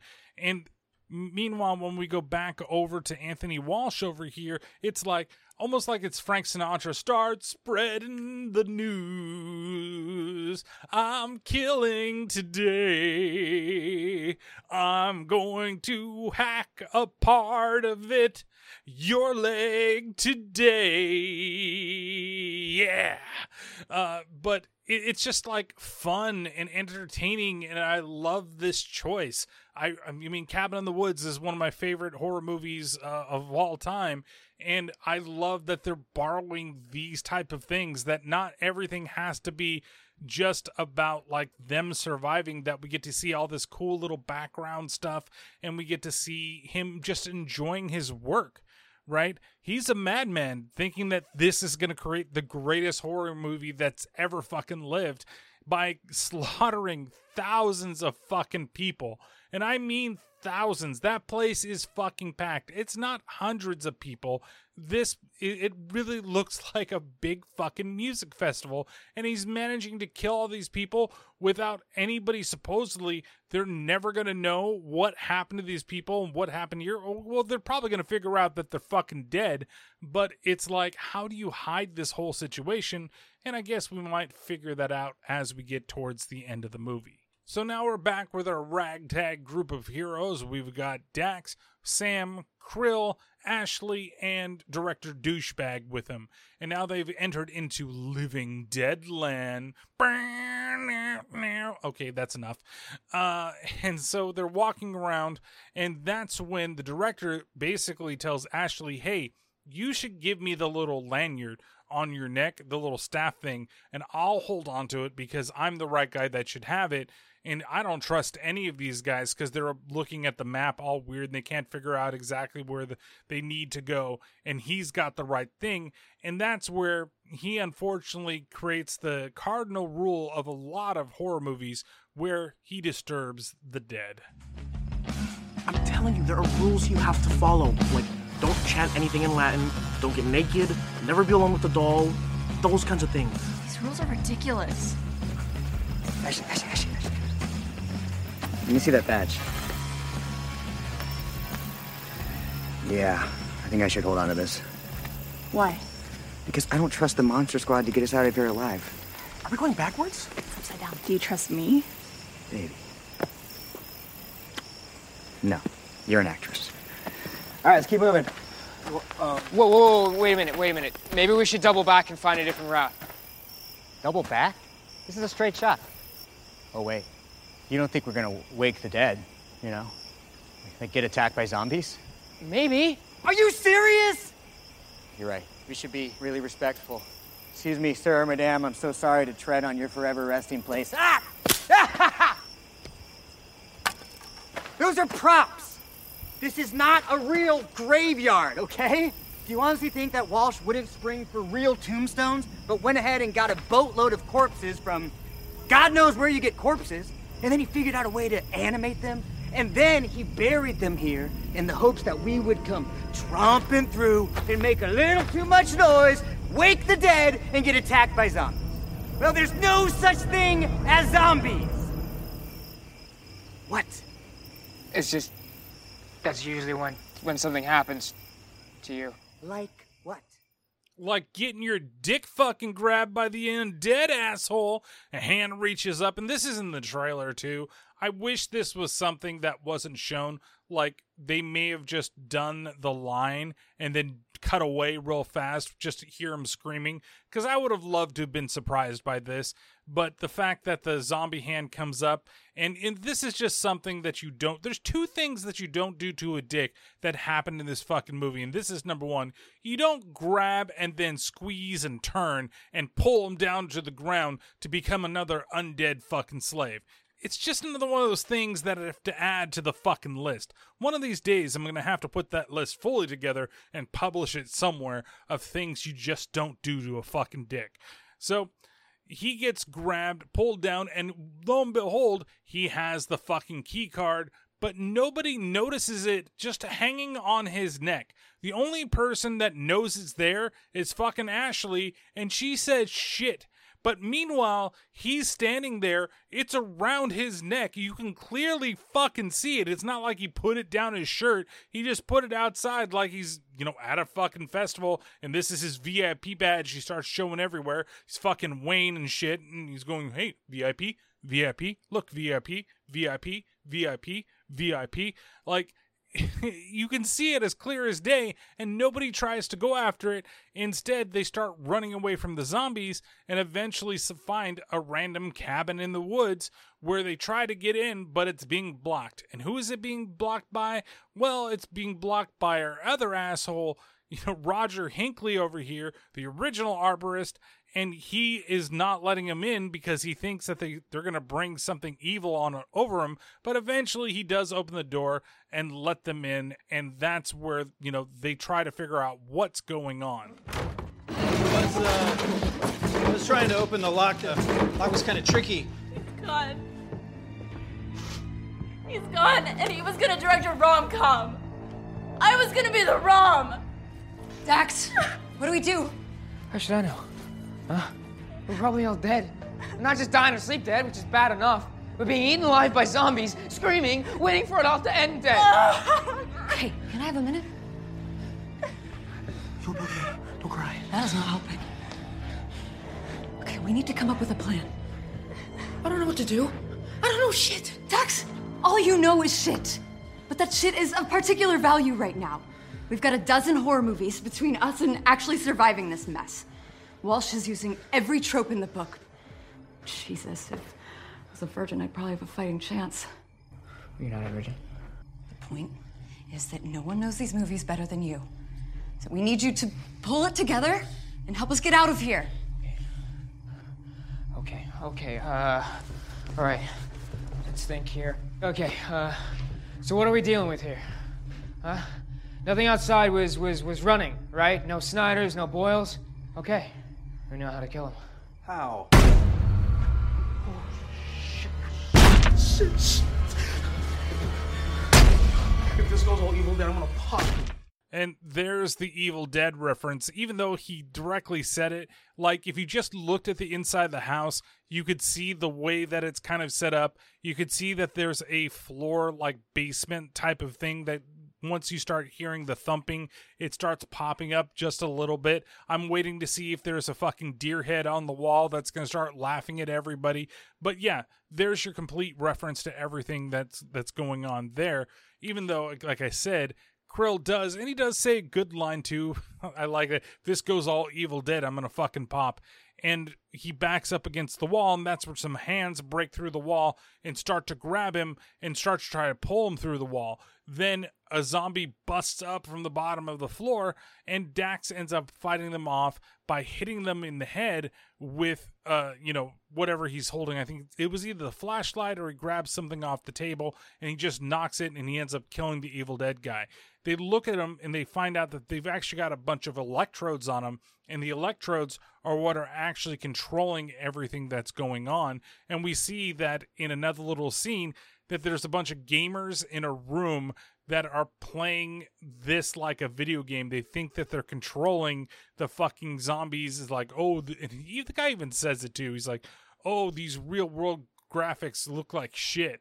Like, no, if you were to actually make a game that looked like that, it's not like it's a fucking Sega CD game where it's got a little small picture in the picture of the full motion video that you have to play, you know, shooting random zombies in the head that are always just have one little light piece, and if it happens to go, it just plays the next fucking video.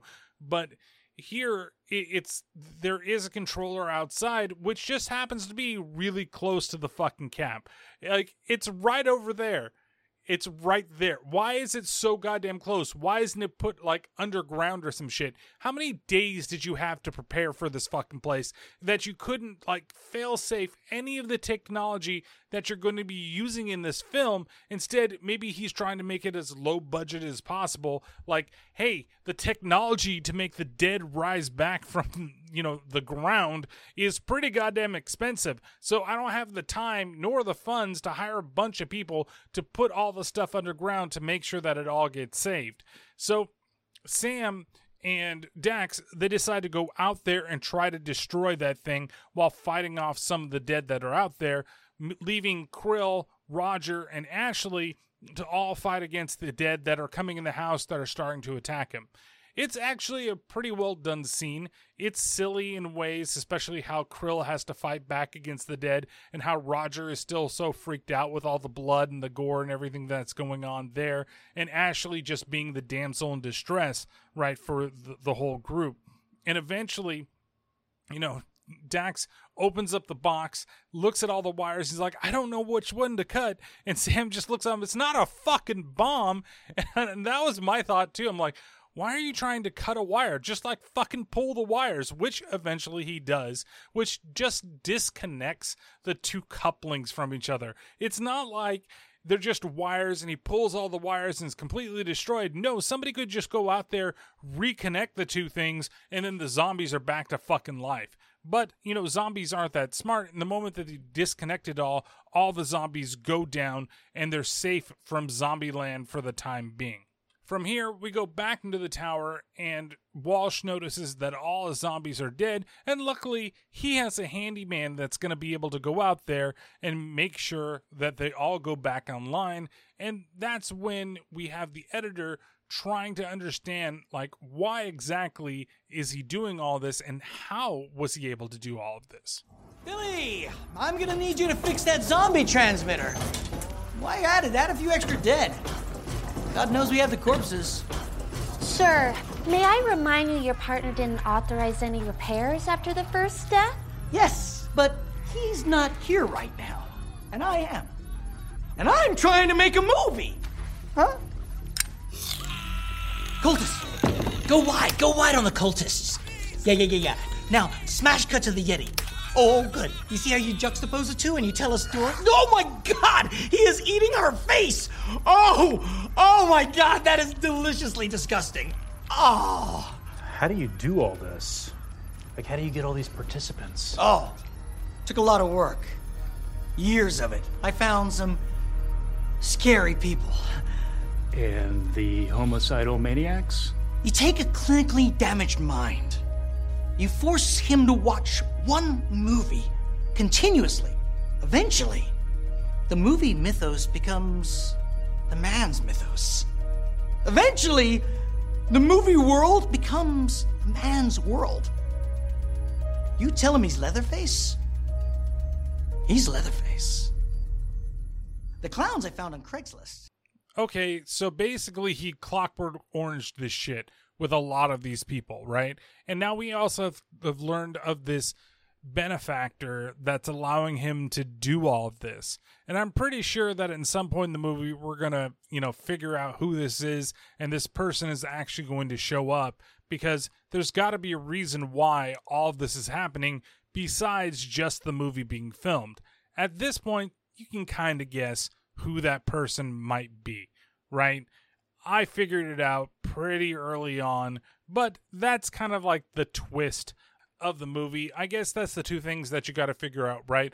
Are we ever going to figure out who Red is, the masked person that was introduced, who we haven't seen at all and probably won't see till towards the end of the movie, the way that everything's going. And normally I'd be kind of upset about that because they made such a big deal. Like, that one, like, evil character got an introduction and started killing a bunch of people, and then all of a sudden we're just exploring the lands, and that's probably why I give it a pass. But normally, if that was like the big thing, then all of a sudden we never saw the person again until the end of the movie while they're just kind of running around and trying to escape, then I'd be like, oh, well, this is a waste of a character, and it still kind of is, right? But there is meaning behind that character as well, and I guess how it wraps up. I got so engrossed with, you know, them traveling through the different lands and seeing the different type of creatures that they're going to run into that I totally forgot that red was a thing until later on in the movie, right? If that's supposed to be your big bad of the whole film, then that character should be seen more than just at that one scene and then towards the end of the movie. So, you know, and also I love the whole thing of, you know, the editor is there and he's just like, how can you do this? Like, how are you able to do this? And he's just like, oh, it's fun. This is just the way everything works. Oh, and then the clowns I got off Craigslist. And so, yeah, we're probably going to see some clowns later on in the movie. So now we go back and we see the group minus the douchebag director, but now they've picked up Roger because he asked them, and he asked them nicely, can I please go along with you? Because whoever's left behind, they're most likely to die, at least in my films. And that's when Dax realizes that he was just really blowing him off, and he really does know about his films, whether he's watched them or not, or whether he's read them, you know, that's one thing. And so while they're walking in the forest one day, and they're trying to get to their next destination, he kind of has another one of those fanboy moments with him, where Roger actually starts to, like, be impressed by the kid. Kind of reminds me of April Showers from Arbor Day 4. 10 years ago, there was the Arbor Day Massacre, right? And Hodderton High is still not recovered. So, spring break in Hodderton High, right? School's closed, but the botany class stays behind for some extracurricular fun. God, this is some of the best kills of the series, man. I mean, that one where you drown that guy in a tub of sap? Fuck, dude, I mean, shit, that was horrifying. So slow. So sticky. That was my idea. What? Oh, yeah. The director, he wanted to move on. He wanted to just smash some skulls, keep it going faster. I said, no, let's slow this down, okay? Because the arborist would take his time, like a tree. I knew it. Knew what? I knew that you knew more about the films than you were letting on. Come on, dude, just do the catchphrase for me once, please. Come just on, once. I hate Arbor Day. You don't. How can you hate it? I mean, you go to Guys, these conventions all the time. You did 6 films, for fuck's sake. I am an actor, okay? I'm a serious actor. Guys, Arbor Day was my first fucking movie. Somebody said to me, hey, Roger, you want to wear a mask? I said, a mask? Are you kidding? I want to see my face. I want to see my goddamn face on that big screen. If I had hidden my face, I would have been able to move on. But no, this is the face of tree horror. Guys! I think someone's watching us.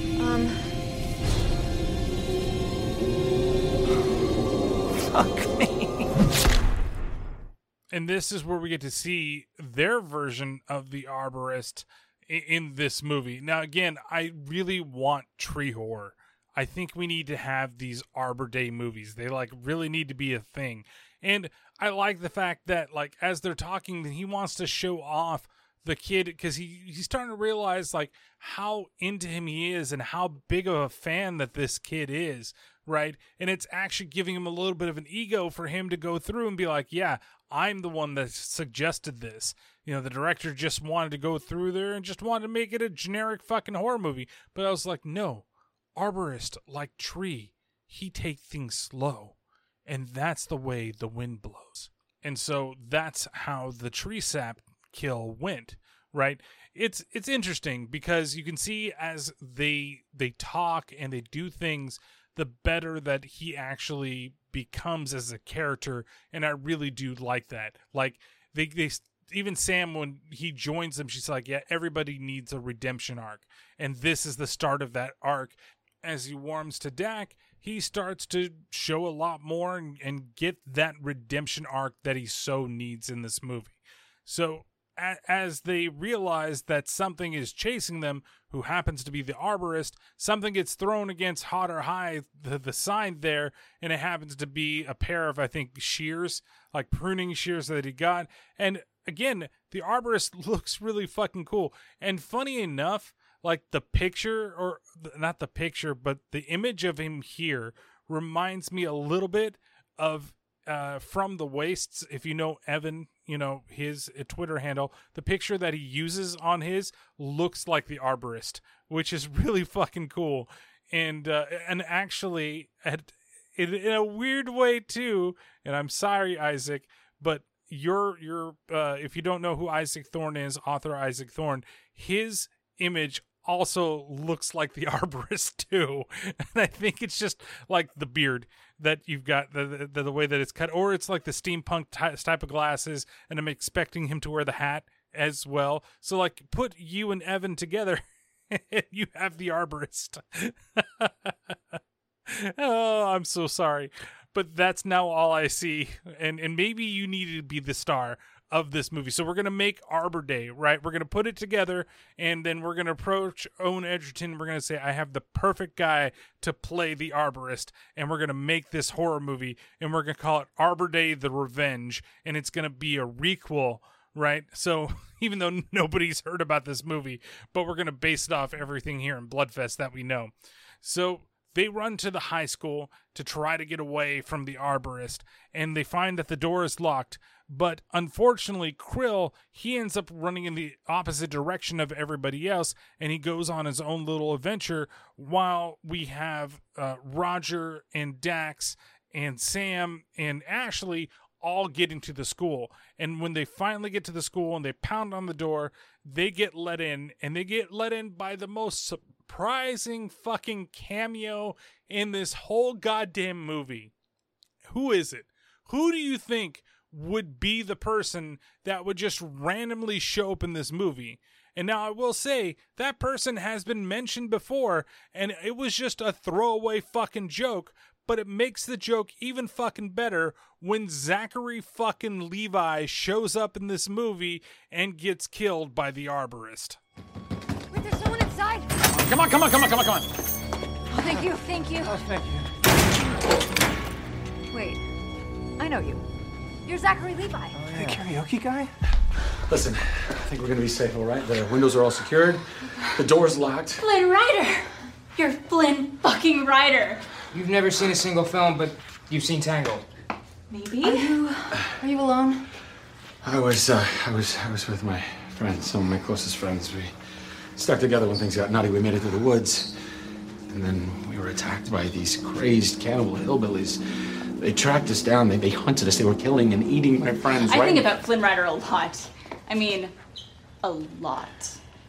It was the saddest, most terrifying thing I've ever witnessed. Like, I couldn't believe. When Flynn smolders at Rapunzel, I felt, I don't know, humid.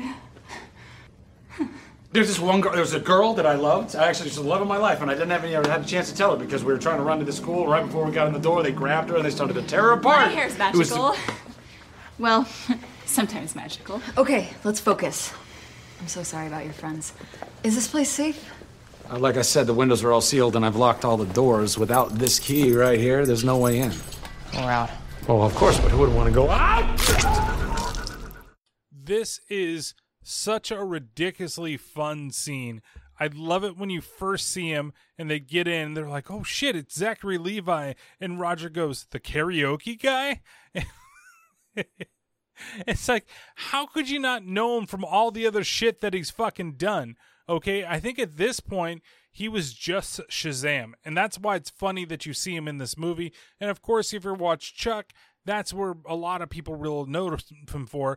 And honestly, it took me to this fucking movie, to realize that he was the voice of Finn in the fucking, like, Rapunzel movie from Disney. Whatever that fucking movie was called, Tangled. They even said it in the goddamn clip. And I can't remember anything from 5 seconds ago. So he goes through and he keeps getting stopped by Ashley, who is just so sexually charged by that character that it's starting to bother him. But at the same time, in the back of my mind, he's thinking like, maybe I could get some from this girl if I just flex my fin pecs a little more. But then he starts talking about, there was this girl I loved and I never got to tell her, and everything just went to and then he's interrupted again. And it's just fucking hilarious. I love this little scene.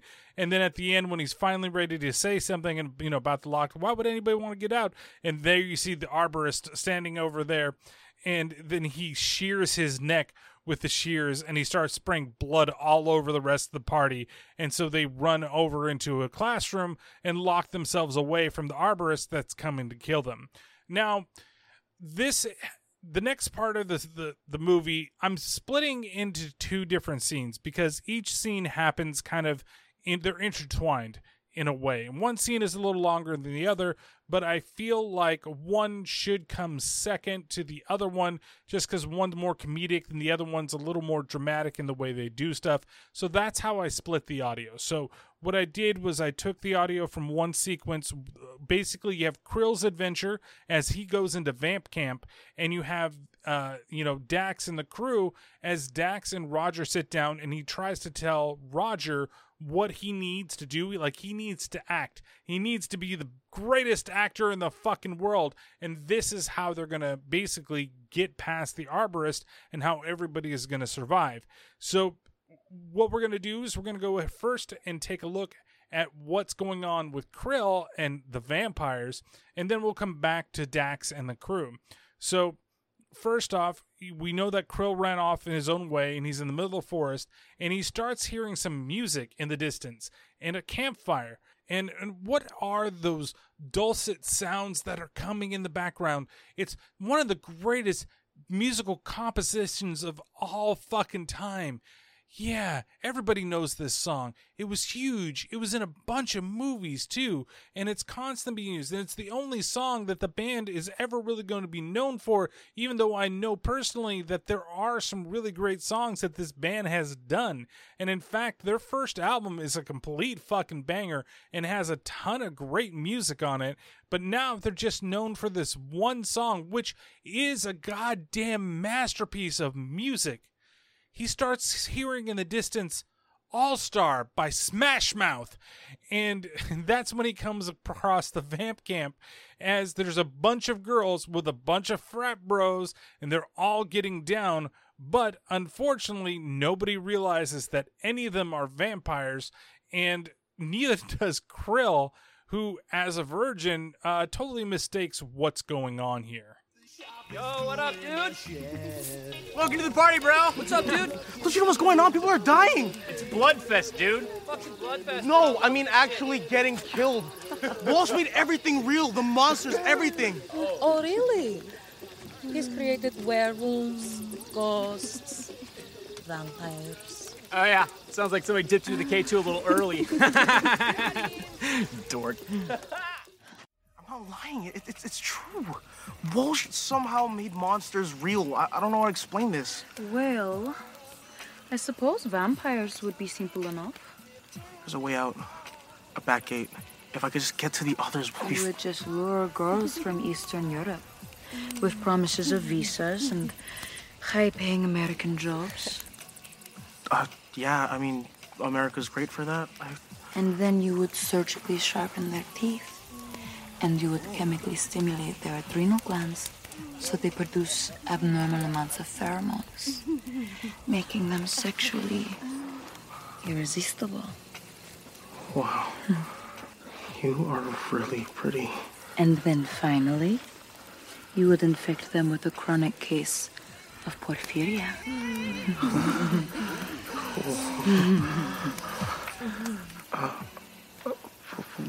What is that?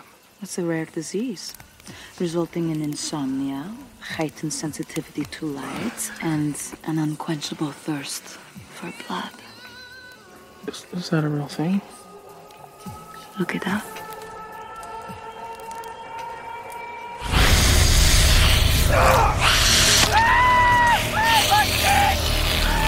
Oh, I'm sorry. I'm not gonna stay. You're such a neat girl. I really would love to stay here and maybe have sex with you. I really would. You've never been with a woman. Not in person, no. Look, my friends are out there and they might need me. Oh, such loyalty. Such innocence. You could come with us. I mean, maybe there's a way No, out. get away. No, don't. No, please. go. Oh, okay. Go. I'm sorry. I suck with girls. So there's a lot of stuff that's going on in this scene. And in the first part, they're just like partying there. They're all drinking heavily. All the girls are all on top of them. And you know they've walked into the vampire world, right? Nothing here is possibly right. And so they're all getting drunk. Oh, yeah, somebody got into the K2 too early.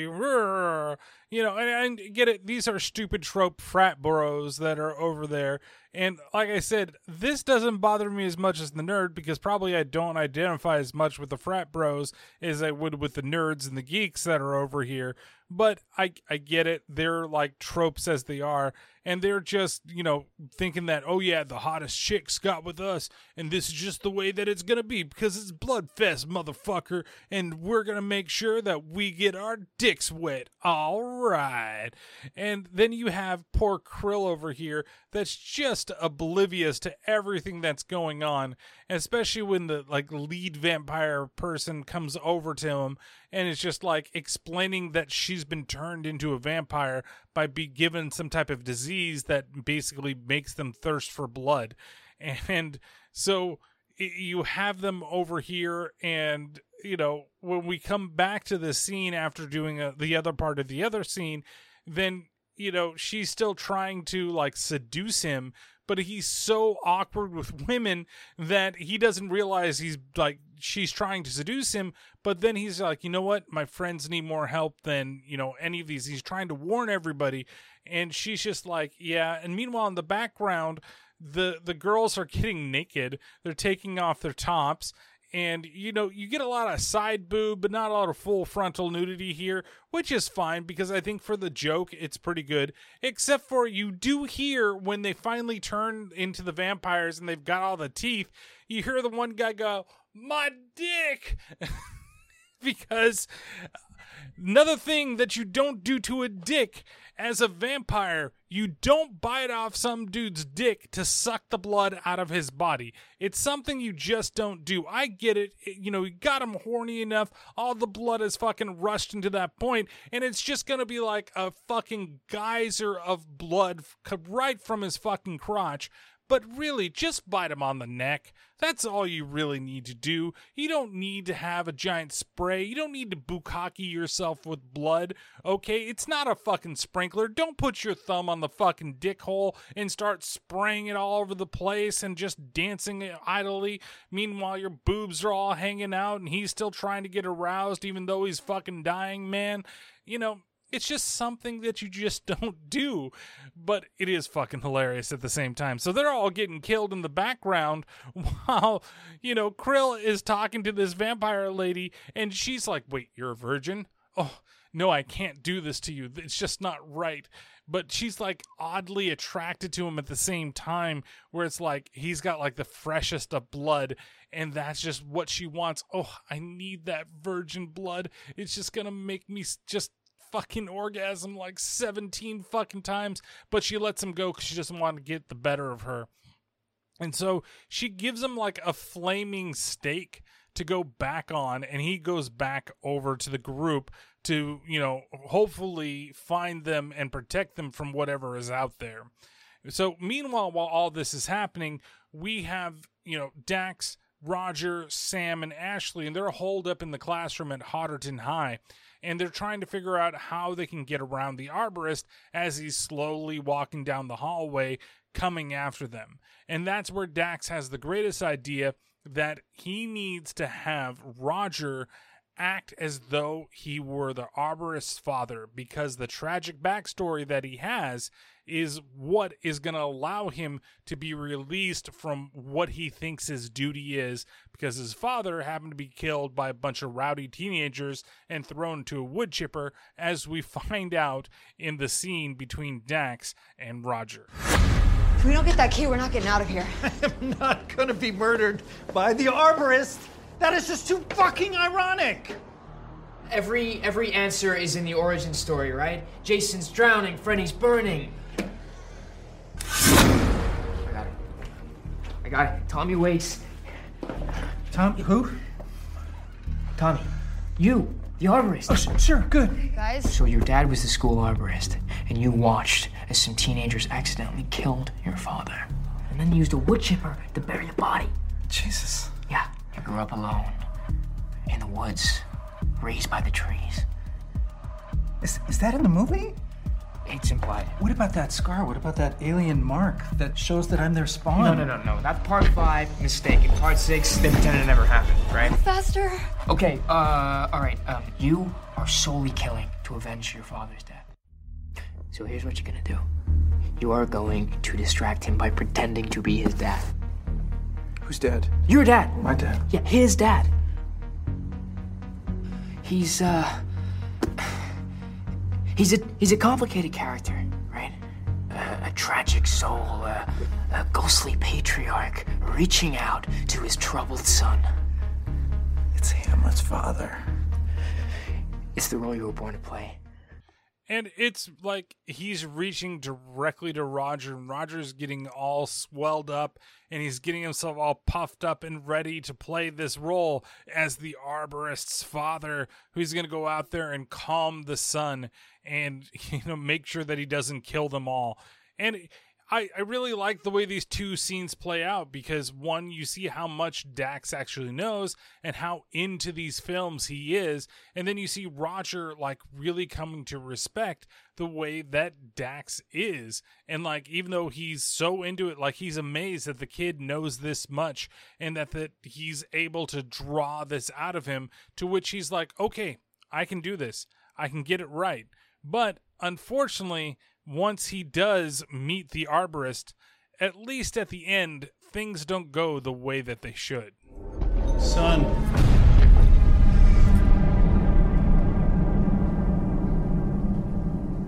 I am so proud of you. You have avenged me, honored me. You have ripped up all the diseased roots. You have thrashed all the weeds. You've cleared the garden of all the fickle growth so that a true tree may thrive. That tree is you. He's amazing. My son, you may rest now. Your work is done. Give me the trimmer.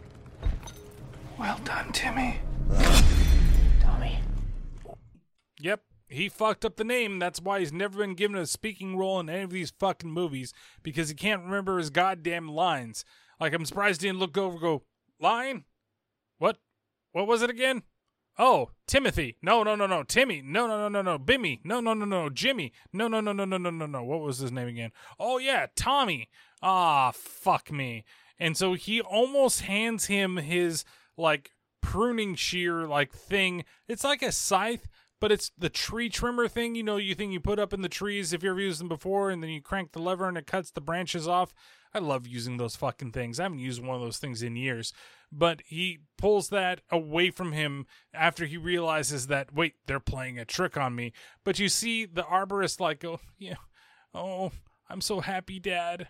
That type of face, yeah, all right, it's time for me to rest because I've done everything that I need to do. You're right. I love you, Dad. That's not my fucking name, you fucking liar. And so he's able to get away from him and not get killed by the arborist once the other one's got the keys. They open the door, and then in busts Krill with the flaming stake and runs it right through the arborists. And he ends up killing him, and he's like, I did it. I killed the arborist. And everybody's happy with themselves. And instead of leaving this place, they unlocked the front door, right? So instead of leaving that way, instead they find a random hallway, and that's how they're going to be like getting out of there. They're going to go underground under the school. They could have done this without having to get the key and trying to leave. Like, it makes no sense. This part really does not make any sense to me. If you survived and you're trying to get out and you've killed the arborist, that means that this area is safe. You just walk to the next area. You can walk straight to Clowntown. You don't have to go into the next, like, you know, ville that they've got going on here. And that's when, before they're able to, they get downstairs, they find another locked door. They have the key, but of course this key doesn't work on this door, which allows, like, Krill in his backpack full of fun wonders over here. He's got a bag of holding on his back. He pulls out a lock set, which Sam's like, you carry one? He's like, you don't? And so he starts to pick the lock on the door, and that's where we see Roger and Dak kind of having a little bit of like a heart-to-heart. That was some amazing directing back there. Where did you get those skills? I've seen a lot of movies. And my mom, she loved them. And especially the black and white ones. You know, Universal, Val Lewton. We used to watch them all night. Huh. Well, that is some A-plus parenting right there. I mean... She was murdered. What? Oh, God. I'm sorry. Jesus. It's fine. You know, for a while, I was so afraid. Everything scared me. Everything except movies. Now, in movies, I knew that the blood was fake, that the daggers are made of rubber. It's kind of like I could play with fear, you know? I could sit in the dark for an hour or two. I could scream, I could jump, I could laugh. Know that everything was gonna be okay. There's something honest about those movies. Honest? Those films are ridiculous. In Arbor Day, Friday the 13th, Halloween, doesn't matter where you run or where you hide, death is always gonna get you. And even if you do survive, you'll just die in the sequel. So, death is inevitable? That's the takeaway? I don't know. You live while you can, I guess. Make the most of what little screen time you got. Is that what you do? Live life to the fullest?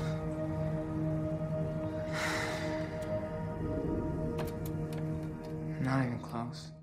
Like, this is a really good scene, as, you know, again, it's weird because, you know, a while back ago in the Slapface one, like, I explained, like, why I love horror, right? And that type of movie that you can have these crazy things that go on, and you can have this awesome message that goes in the movie, and then you have, I think I even said, like, you can have movies like this, right, that are just fun.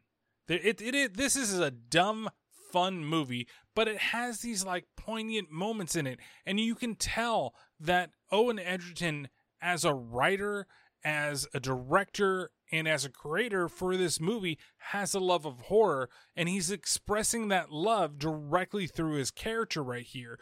And, you know, Robbie Kay does an excellent job in portraying this as well. Like, I love the way this scene goes because it's exactly my, like, thought on horror and a lot of people's love of horror as well.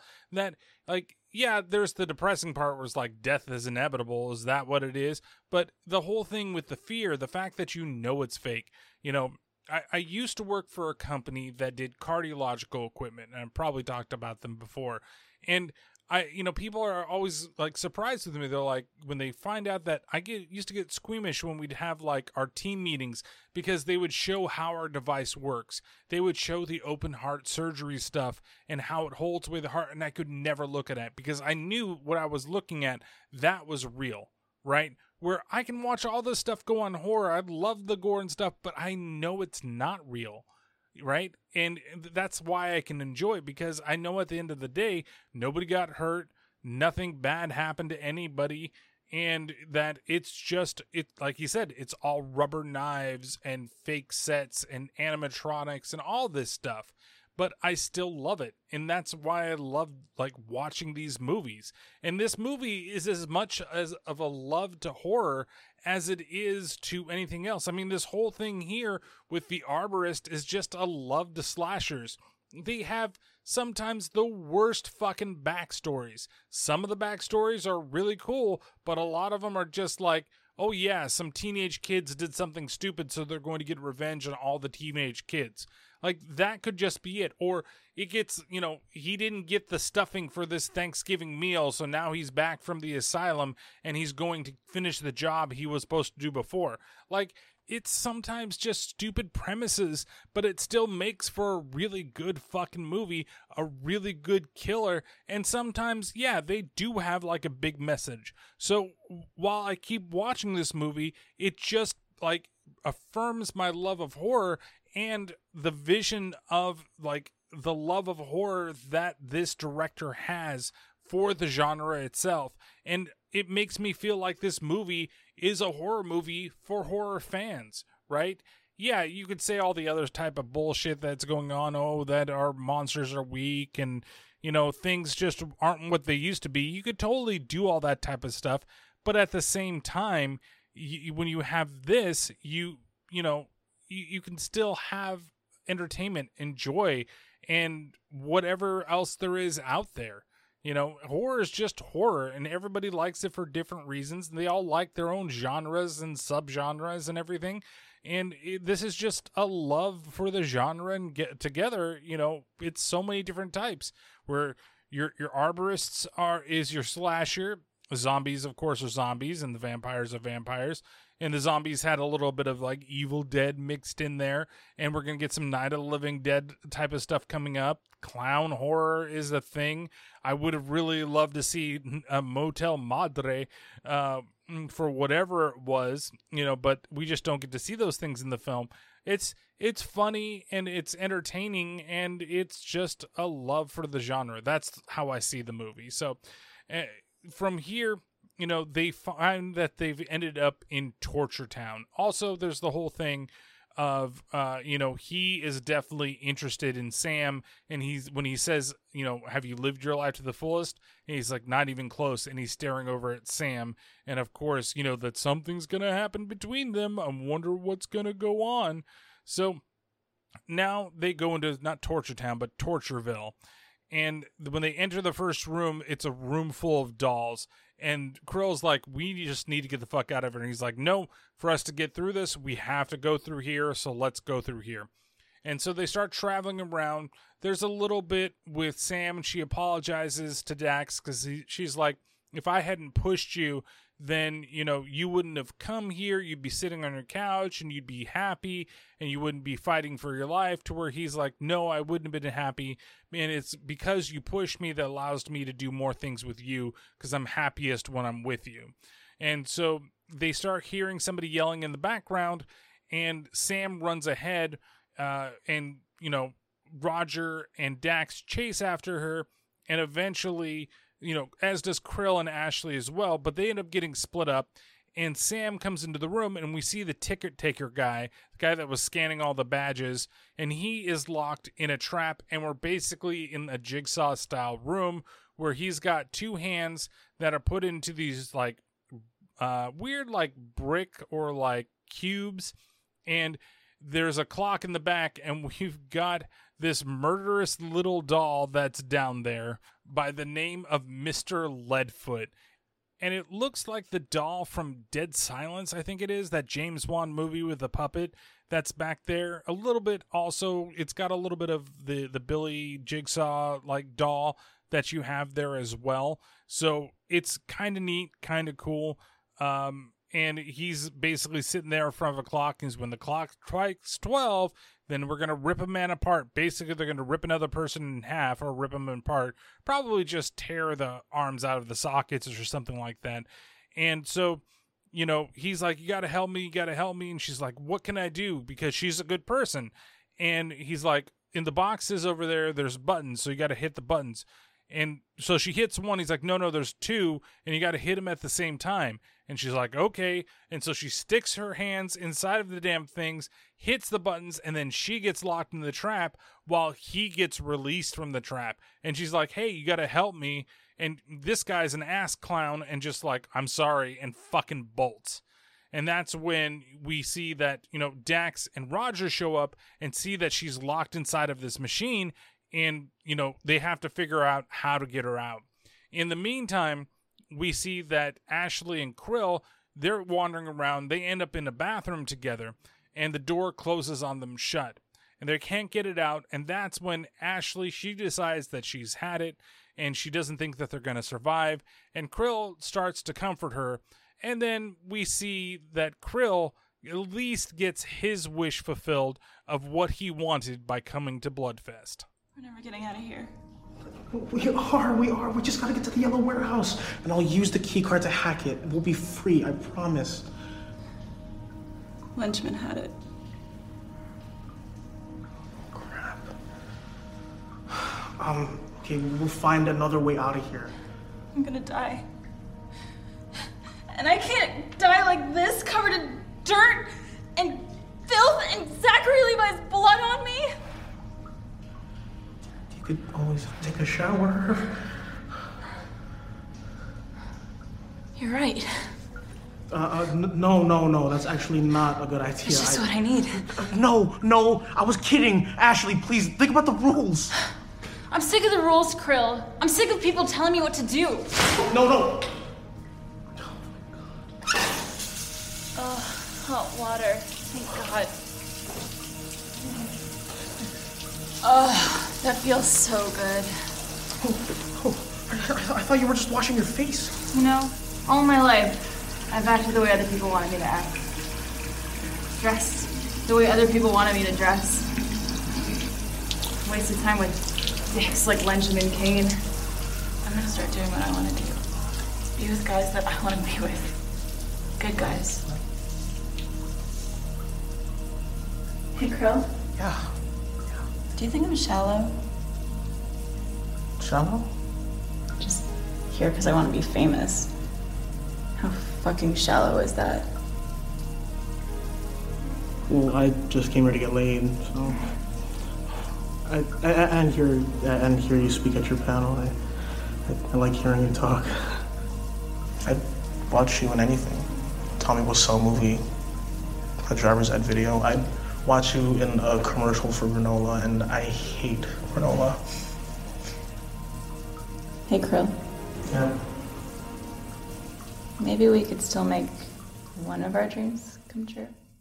Now, what happens next in this movie is one of the most depraved, fucking raunchy sex scenes that you've ever seen in a movie, right? He just gets in there and gives her the sour apple smoothie, the space dock fondue. You've got the Mexican pancake going on there. He's got the reverse giggity, and he's just going to fucking town. There's ass cheeks just fucking clapping all over the damn place. We got like boobs flying in directions that you never thought you'd seen before. There's some weird zero-G shit. I don't know how they filmed this, and I don't know how they kept this to a rated R, man, because this is totally like quadruple X. I mean, this is sicker than sick. Like everything, they decided, he just takes his dick out, it's removable, and he starts jamming it down her throat, and then she likes it so much that she tickles his like little butthole, and yeah, I'm totally making this all fucking up. It just cuts to black and we go to another scene. But it's nice that we have like Krill being the one that actually gets what he wants in this film. And I like that they decided to do this with the character rather than just being like, oh, well, he's just going to be this way. And you kind of saw it coming, right? That the two of them were going to get close and eventually they were going to sleep together. And ooh, what a twist. But that's not like the real like twist of the movie is the fact that Krill actually gets them. But we're getting to the other things where the twist actually happens. So it's kind of funny because she's just like realizing how shallow she is and that she was only doing this so that she can get famous. But really, like I was saying before, when you're topless girl number 4, you're not going to be on the panel on that stage. He's just bringing you along because, that's what he's doing and that's what he wants to do. And, you know, if she says something, okay, whatever, you know, she's going to be found because she's in a really shitty horror movie. And a lot of people, they start their careers in really shitty horror movies. I mean, look at George Clooney, Attack of the Killer Tomatoes 2. I mean, come on, that's awkward that he's in that movie at all, but yeah, that's one of his first fucking films. And I wouldn't say these are shitty movies. Well, okay, in a different way, not as in bad, but as in shitty. But you got James Gunn getting a start in Trauma. Like, that's crazy that he went from those types of movies, which are awesome in their own regard, and it really showcased that he had some, you know, talent with him, to doing these big giant blockbusters that everybody fucking loves. And how many people think go back to Romeo and Juliet? But it's a place where you get their start, right? Jennifer Aniston in fucking Leprechaun. It's crazy to think that she was in that movie, but there you go. She's in that film. And so while it is like, you know, it's selfish that that's what she wanted it for, it's still not uncommon for you to do these things, and some people love being in this, like, world, right? They do these crappy horror movies, but they actually enjoy being in these movies, and there's a lot of people that jump from movie to movie to movie, and sometimes you do these movies to get famous or to just get noticed that, hey, I've done these, yeah, that's a terrible movie, but at least I've been in a movie. What movies have you been in? So they go ahead and get it on, and it's funny because she gets undressed in the shower. She keeps throwing her clothes off the top there, and the fact that, like, she's, like, dirty and I need to get the dirt off, it's like her wiping all of that stuff off and realizing that, you know what, hey, Krill's not a bad guy, and maybe I could come to actually be attracted to him in some way. But the fact of the matter is that there's not a whole lot of time in between when they, like, this scene ends and they're going to go have sex to when, like, the whole next thing ends, right? It's probably a couple minutes, but I guess when you're a virgin, for some people, it only takes you like 30 seconds to fucking splooge. So all she gets is the quick in and out, and that's it. But knowing the way that some people are, you know, you have sex for the first time, and I can't believe I'm going through this stuff, and then you just have sex again. Like, you do it twice, and usually the second time is a lot longer than the first time, because the first time you just don't know how to handle yourself because you're a fucking virgin. That's just the way it kind of works. It doesn't matter what type of sex you have. Well, unless, of course, you're, like, scissoring, right? Then I guess in that case, you would just keep going till you get off. But that's also like some stupid male fantasy that, you know, some people probably really do. But I doubt that there's a lot of people who are just like, oh, we're just gonna scissor. Yeah, that's the way that it's gonna work. Like, they saw it on South Park, and that's just the way it goes. Or they looked up the list of Urban Dictionary sex moves, and they're like, okay, let's try that at Alabama Slamma tonight. And then they realize what it is, and nobody likes poop on their chest. So while they're busy getting it on, we go back over and we see Sam is fighting for her life because the clock is slowly ticking, and she's going to be ripped limb from limb by this machine that's being run by Mr. Leadfoot, or where the fuck his name is. And so Roger tries to help by adjusting the clock, and then he gives him the no, you're trying to cheat, and it advanced the clock a lot quicker. And so they're basically, Dax is like, I don't know what to do. How can I save you? How can I save you? And she's like, I don't know. Just save yourself. Just save yourself. And then all of a sudden, the thing stops. She's let go, and the big rock drops. And they both see that Roger has taken over for her in her place. And he starts talking about, you know, his redemption arc. And this is ultimately his redemption because he feels for the kid. He knows how much the kid cares for the girl. And he basically, I guess, gave him feelings. And while this is like a heroic thing, and yeah, he gives like his catchphrase to Dax, he actually says the thing that he needs to do. Like, it's something along the lines like, I'm going to prune you, or something like, or you're going to get pruned, something stupid along those lines. You know, I have to think about, there's no reason for him to fucking die. Like, because remember that it's two things that, and maybe because it's going to be so much force that, you know, it could still possibly injure them, at least somewhat. At least I think that the way that it's going to rip everything out, you know, it's going to pull on the arms, and maybe it would just dislocate his shoulder if each of them just put one arm into the other one and click the goddamn button. You don't need to have one person enter the goddamn machine. Just have one person on each side, hit the button, your arm gets trapped, right? At your wrist, it's trapped, and then maybe you fly off because it pulls so hard. Like, you could just get it, hold onto it, and then maybe lessen the blow. I understand that you're also panicking, and this is the only thing that you could think of, but if you look at it, 2 buttons need to be pressed at the same time.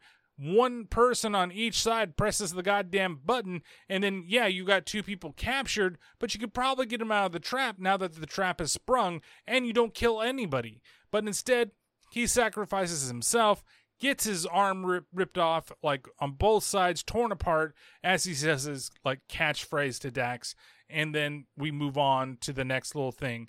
And we see that they're in the hallway, they're trying to find both Ashley and Krill, and Ashley and Krill come out of the bathroom, they can't open up, he got dressed so goddamn fast, she got dressed relatively fast, and then, they're trying to open the door, and he's like, I can't get it open. And then Ashley just pulls it rather than pushing on it like he should have done a while ago. And I guess maybe he just played his odds in his favor. It was like, look, if I pretend to push on it and thinking that the door is locked, I can definitely get me some, and that's the way that it's going to go. So, they're able to escape, and when they come out, they're holding hands, and Sam and Dax don't think anything of it. She explains that, yeah, it's, the key card was given over to douchebag director, and that, Sam gets mad at her.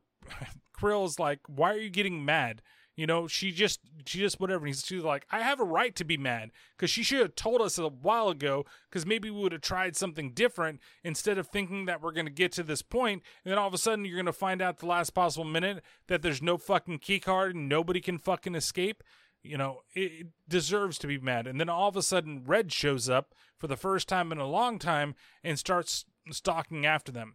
They end up getting into a room where there's a ladder that's going to lead them into another area. But inside the room, there's all these barrels, and they're all flammable barrels, and they all have C4 attached to them. And these are all rigged to explode as they're trying to block the door to make sure nobody comes after them. And there's only one way out, which is to go upstairs and to go into the clown room. And this is where we get one of these other really cool scenes. And this is actually the coolest moment of tension that was done, and truly the horrifying scene in the movie, because they're all standing in the middle there. And while they're standing there, you hear all these noises, and they're trying to make the clowns as creepy as possible. And there's all these cutouts, but they're all missing eyes so people can look over at them. And then the clowns slowly start to come out. And you have all these different types of clowns. You got little clowns, big clowns, and fat clowns, and skinny clowns, clowns that climb on rocks, clowns that have chicken pox. Ooh, and that one over there likes Armour hot dogs. But it's when they all come out, then all of a sudden we cut back real fast over to Walsh over there. And Walsh explains that, his little mechanic guy explains that, hey, the zombies, they've managed to get past their little perimeter sensors, and so Walsh is like, you know what? Let's see what happens. I think a crossover is in order. And so the clowns start coming out closer. Ned gives a really funny line that he's like, Ashley asks, what are the rules about clowns? And he's like, there are no fucking rules. Clowns are fucking insane. Something along those lines. They'll take a shit and make you eat it. Something like that. I can't remember the line exactly. I wanted to include it, but the whole scene isn't very long, and I don't want to have 2 seconds of audio that's just something funny like that. I wish I remember the exact line. But so they're basically getting ready to defend themselves, and then who happens to show up? Why, it's the zombies. All the zombies have gotten there, and they start attacking the clowns. So you have a murderous clowns versus zombie fight, and they're just killing each other like crazy. There's this one zombie who's like the dentist from Little Shop of Horrors, and he's got his little, gas mask of laughing gas, and he sucks it in. He's just, and then he does it again as all the zombies like cave in on him, and this is where you get the scene where they're just like ripping his stomach open and his intestines is out there, and they're starting to feed on his intestines like it's Night of the Living Dead.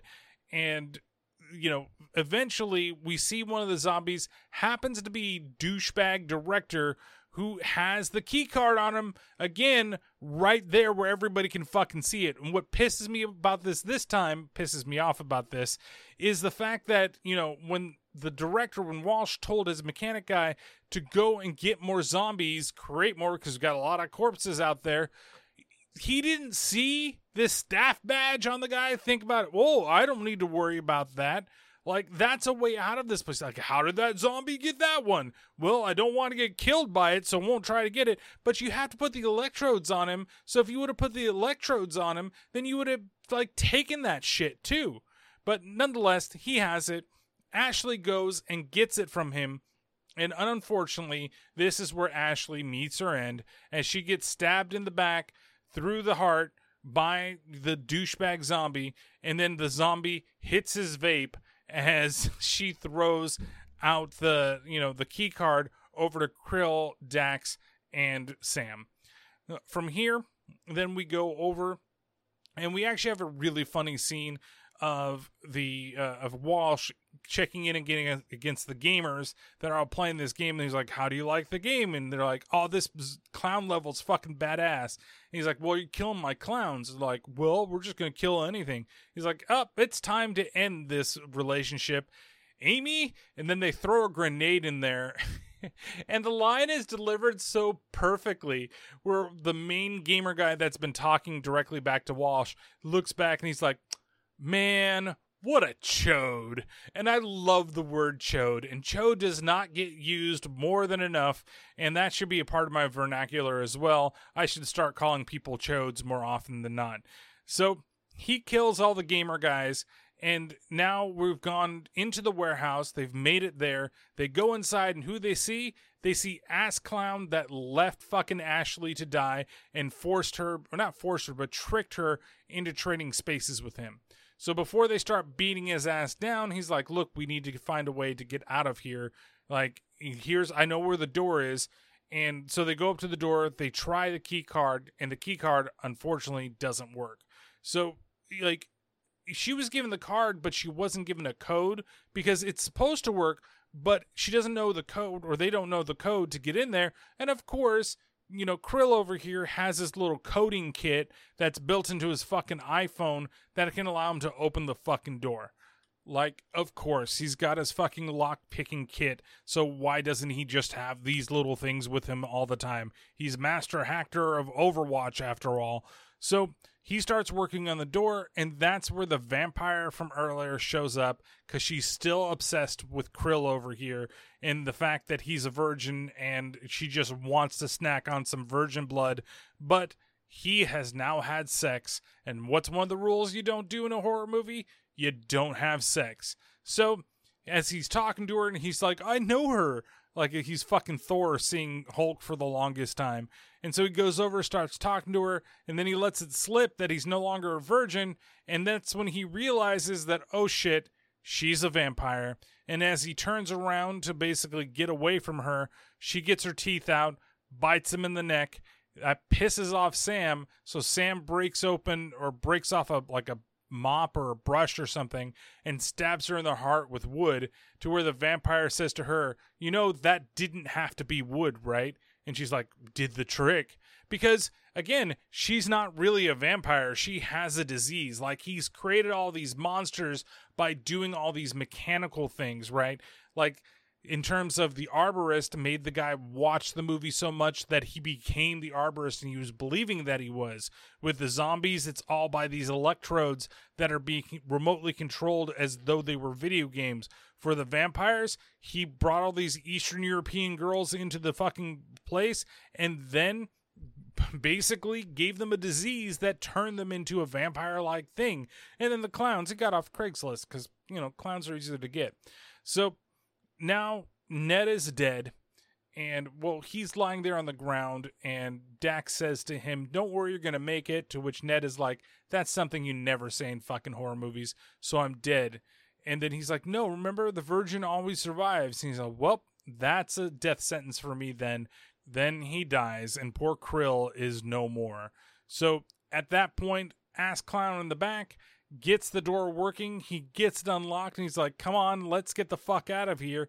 And that's where we get the twist of the movie that everybody is seeing everywhere, but not before. So we're going to do this a little different because I kind of skipped over a little section that happened there. So first, we're going to play the thing before the twist happens, and this ruins the twist of everything that's going on. But you need to hear this news telecast by Dak's father. Glorification of violence, the over-sexualized crowds, the rampant exploration of humanity's darkest sides. This is what horror gives us. Horror begets horror, especially in the young. Are you all right, Dr. Conway? Sorry, yeah, I just my son was supposed to join us, and I'm fine. Doctor, perhaps you are exaggerating the issue. Bloodfest is a deadly tragedy waiting to happen. I wouldn't let my children... I wouldn't... excuse me just for a minute. We're actually broadcasting live, so... Dr. Conway? So you get this little scene kind of in between everything that just happened with them running away with the clowns, all that type of bullshit that's going on. And it seems awfully weird that he all of a sudden be like, oh, he realizes that his son, he's not here. Oh shit, he actually went to Bloodfest. And so now he's going to go run and stop him. Like, what is he going to do? How is he going to get in there? Like, the whole place is gated off. The fences are electrified. It's locked from the outside. There's only one way out, and it happens to be where now Krill is dead. The vampire lady is dead, who's not really a vampire and got stabbed with a stake and could have just been shot in the head. But that wouldn't be as satisfying, right? And so, here then comes the twist that everybody... So that scene specifically ruins the twist, in my mind, right? I don't know if we necessarily need to have that scene or we needed to do it a lot earlier, and it didn't need to seem to be so awkward because, like, as he's talking, he's pausing a lot, thinking about where his son might be. And oh my God, he's at that heathen place, Bloodfest. And if we're going with a whole not dirty dancing, but Footloose thing with you guys can't dance and we're going to stop everybody here, it kind of makes sense. But instead, we get, and honestly, okay, I'm going to tell you right now, like, in my mind, there's two different things when it comes to this. One, that it's a little weak, but at the same time, it's interesting. And I kind of like the reasoning of having this twist be in there. And the third thing, again, like I said, it's just really obvious. It's even obvious from the beginning of the movie that, we're going to find out who the silent partner is. But before that even happens and then the door even gets unlocked, Red actually does show up here in the scene as well and grabs Sam as the door is about to open. So now... I don't need to say what this twist is, but what is kind of twisty is the second half of this whole thing where we get to find out not only who that silent partner is, but we also get to find out exactly who Red is. Dax, how did you... Everybody's dying in here. It's okay. It's going to be all right. Don't worry. Yes, you got a gun. Dad, you were right. You were right about everything. Sam! Stop! Unload the fucking clip. You'll hit her. I will never do anything that would hurt you, okay? Do it. Do it. Do it!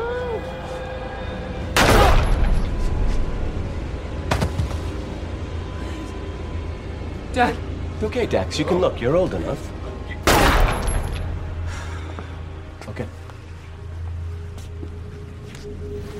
Jamie!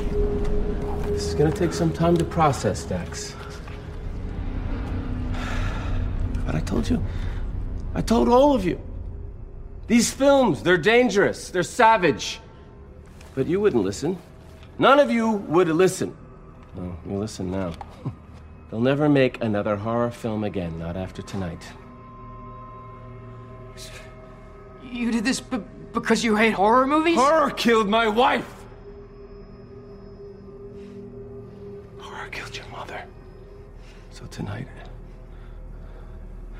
I kill horror. I'm going up to the tower. This spectacle has gone on long enough. Take care of them. Jamie, let her go. Should have known, Dax. Dad's been planning this for years. I've been helping. With the mask, the killing! Dad's idea. Kind of an experiment. You know, become the thing you fear and you won't feel afraid. And I don't. Truth is, I don't feel much of anything. So, are you gonna kill us too, or No. what? Maybe her. I'm kidding. But seriously, you should go. Everyone else here is going to die. The door's unlocked. You should go. I'm going to help Dad in the tower. Jamie, what? I know this is all, I don't know, ultra-violent, but I did warn you. Bloodfest was gonna suck. So the twist that everybody I feel sees coming is that the dad is the partner. And the reason why he's doing this is because he hates horror films and he believes that horror films are what killed his wife. So it's like he's getting revenge on horror. And it's silly. It's kind of silly. And like I said, you could see it coming for a long time because when we first are introduced to the dad outside of the prologue of the movie is, you know, he has all these books on the wall and they're all these anti-horror books. Okay. And the fact that, you know, he even here, and it's funny because, you know, at the beginning of the movie, when he kills the guy, he's like, you know, look away. You don't need to see this. And he doesn't like the fact that his son likes horror so much and doesn't know what he gets out of it. But then when there's the real horror in front of him and he's seen a bunch of people die, he doesn't want to look at his father fucking shooting somebody. He's like, no, you can look. You're old enough. It's okay. It's like, isn't that really fucked up? Like, you don't like horror movies and this type of thing, but it's okay for him to see a man get shot in the fucking face. I mean, the asshole kind of deserved it because he left fucking Sam over here to fucking die, right, in the trap and tricked her into fucking letting him, like, take his place. I get it, but you don't, like, I don't think you'd want anybody to see. And the fact that his sister is red, now that was kind of surprising, to be honest, because she really had nothing to do with the movie. You didn't really see her in any other places. Like, you guessed the dad thing, but the sister thing, honestly, is kind of a twist. The fact that she's basically been turned to this killer and she's been helping out the dad, and she was also one that was like, look, you shouldn't go. It's going to be terrible. And I love that she ends the line, look, I told you it was going to suck. And maybe it has sucked. Maybe it hasn't sucked. But that's just the way that it is. The fact, it again, I think this is really silly. It's fine for the film. It doesn't hurt the film overall, but I think that his motive should have been a little bit better, or we should have dived into that a little bit more. Other than, yeah, I definitely blame horror for the fact that my wife got killed by some random fucking psychopath in a fucking mask, right? But here we are. Now, Sam and, Dax are left here by themselves inside this warehouse. The door's open, so they slowly start walking over to the door. We cut really fast over into the tower, and we see that Amy's getting hit on by the engineer guy, and she's not paying attention to the cameras that are out there. She looks down, she sees both of them about to escape, and then she slams the door shut and closes it. But if they have the key thing there, they should be able to open it right back up, right? And just fucking leave. But of course, no. Dax himself turns into like a woe is me type of person where he's still afraid of his father. And Sam, she goes in there and she tries to set him straight by basically pushing him again and calling him a fucking dick right? That he should be standing up to his dad, and that sometimes, dads are fucking scary, like she said earlier, but this is wrong, and you need to help people. Okay. Let's think, huh? How do horror movies end? There's gotta be an answer. Doesn't matter. Some monster is gonna come out of the shadows and kill us. Rip us apart. We might as well just sit here and wait for it. Okay. My mom, she always used to say that I'm stronger than anything I'm afraid of. It's bullshit. We're gonna die here. Fuck you. What? Fuck you and your dead mom. Whoa. We've gone up against clowns and zombies, vampires, arborists, and you're still afraid of Daddy? Check it out, Dax. This is life. Right now. And you can sit there watching, or you can get up and do something. Hey, whoa, where are you going? There's one thing these movies have taught me, that you've taught me. So you can't run away from death. So I won't. I'm gonna run right at it. You wanna stop Bloodfest? You stop whatever's happening in that tower. Sam. There's 3 ways a horror movie ends. 1, a single hero survives. Halloween, Chainsaw, Get Out. 2, no one survives. The Thing, Sinister, Night of the Living Dead. What's the third? I don't know. Let's go find out. All right, so now he's finally not feeling sorry for himself, and he's getting the strength from her to actually face his father and to try to stop whatever is going to happen here.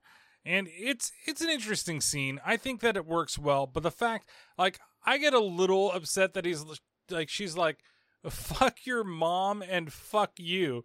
What did his mom do? He became afraid of his dad because his dad was the only thing in his life because his mom got fucking murdered.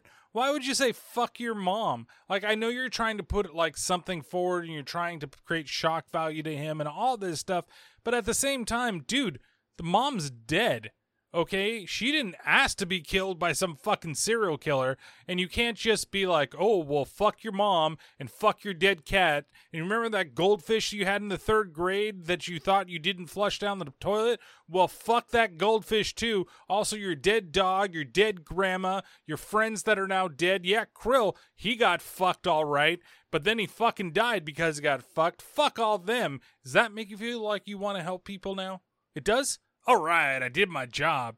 But yeah, it's just kind of silly. So now we go back over to the tower and we see that, Dr. Conroy, Dak's father, has shown up and he just is like, everything is not going according to plan and it's a complete shit show. It's a real shit show out there, Walsh. Uh-oh. Doc! What are you doing here? You're the silent partner, remember? Your goddamn festival nearly killed my son. Your son? He's misguided. Loves all this repugnant ghoulishness. Must run in the family. I beg your pardon? Doc, will you relax? Go home! This will all be over by morning. What's the mortality rate? I don't know. There's maybe 100 people left alive. 237. Thanks, Amy. Did not need that. That's too many. That is too many. I need to get my family and finish this. I'm pulling the plug. I'm blowing it up. Whoa, Doc, our plan. It's rigged to blow in the morning. Come on. I give you the fans. I give you the filmmakers. And you give me till dawn to make my movie. An explosion's simple. It's easy. It was part of the original plan before you talked me into this ridiculous exhibition. Doc, where's the fun in it? Where's the tension? Look around. We've made nightmares. We've made monsters. I've seen adults on these screens shit themselves. My son has been here all night! Dax is fine. I sent him home. See? He's perfectly safe. So they rigged this place to blow. So the whole thing with all the explosives that we saw earlier in the film is the fact that they were going to do this, get their footage, Then in the morning, before it all happened, they would leave and blow everyone the fuck up, and that would be it. And so nobody knows what happened here. They know there was just some giant explosion at Bloodfest, and it killed fucking everybody, and they'd all be martyrs. But then he would put out this movie, and then somebody's like, oh, I guess I'm gonna go see this like brand new fucking Anthony Walsh movie. Man, that sure looks like Brother Jim over there. Hey, Jebediah, what are you doing in this film? Lisa, why are your boobs out? I don't know what's going on. And they're all getting killed by zombies and clowns and vampires and shit? Like, what the hell? Oh, but that was a good movie, though. That's one of the best horror movies I've ever seen. But man, why are there so many people I know that suddenly got blown up in a goddamn explosion accident? And this looks like it's filmed during a fucking festival. Like, you wouldn't put 2 and 2 together? Like, it's the dumbest thing. Kill a bunch of people, release a movie with them all in it. Okay, well, it is whatever. And so now we go back and we see that, Dax and Sam, they're getting all prepared, and they've decided to get into a truck, and they're driving towards the tower. And while they're driving there, they're being attacked by all sorts of monsters that are jumping on the goddamn car, and they're basically shooting them off or whacking them off or waxing them off or doing whatever. And eventually there's somebody that's dressed up like the nun, and he says, "Forgive me, Father, for killing this nun," and he runs her the fuck over. And that was pretty fucking funny. But yeah, so they're going to save the day. And now we go back up to the tower, and there's one last thing that they haven't tried yet that, with everything that's going on, they need to liven things up to make sure that they start killing people, because they haven't killed enough. And that's something that they have dubbed the Pulse. And we're going to find out what the Pulse is as described by Dax's father. Let's do something with a little pizzazz. Something a little extraordinary. Let me do the Pulse. Walsh. Come on, you know you want to see it. Look. We'll do the Pulse, and then we'll blow it all up. No survivors. When you say no survivors, could you be a little bit more specific about... Will you just keep editing and save your work? What do you say? Have a little fun? All right, Walsh. Activate the Pulse. What was the Pulse again? The Pulse is something I developed at the asylum, an accident. An attempt at a synoptic lobotomy. It's a vibration that goes through the skin, through the pulse, to the brain. It was supposed to calm my patients. It didn't. Not at all. It drove them mad. Well, weren't they already mad? It drove them more mad. So filled with rage, they tore each other apart before they turned on themselves. You saved your last cut, right? Yeah. I'm sorry.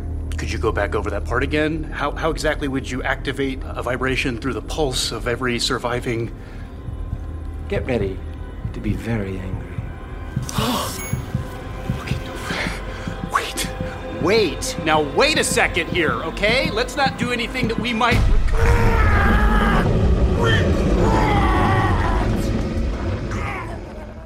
So you're telling me you don't need fucking gamma rays anymore? You just need some type of pulse that goes through the skin? Just give fucking Bruce Banner a wristband? Like you have those Livestrong bands? Maybe that's what they were all fucking used for. Or those old bands like the slap bracelets and shit like that. It was really to drive home the pulse to everybody, make everybody fucking roid rage out, fucking spit blood out of their fucking mouth, and then just attack everybody and try to kill whatever they can in the distance, whatever you see. So he activates the pulse, which starts causing anybody that has that wristband to go fucking crazy, like our editor here.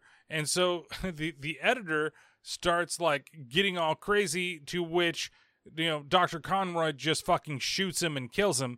And then we look over at the engineer. He's like, oh man, I'm glad I don't have one of those. And then Amy out of the middle of nowhere jumps him and starts fucking like slaughtering him, to which the good doctor kills both of them as well.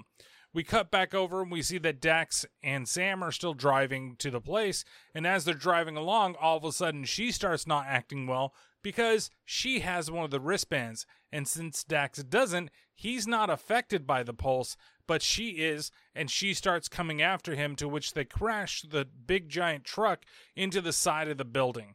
And I think I said it was a van, but it's like a truck. It's like a Mack truck or something like that. And so when they crash, he gets out, he looks at, there's an elevator there, it doesn't open up, and he's trying to figure out how he's going to get up there, to which now we find that Sam did survive the crash just fine. She didn't get completely knocked out, and she starts attacking him. We see Dr. Conroy look around, and he sees on the monitors that Dax is down there, and he's being attacked by Sam. And so when Dax is able to get Sam off, he opens the elevator for Dax, which allows Dax to go upstairs. So I guess their budding romance isn't going off on the first good foot, because she's already trying to kill him, and usually that happens after about 15 to 20 years of marriage. So we'll see what happens when they start dating once the movie ends. So Dax is now going up the elevator, and as he's traveling upstairs, we go back into the top of the tower, and we see Dr.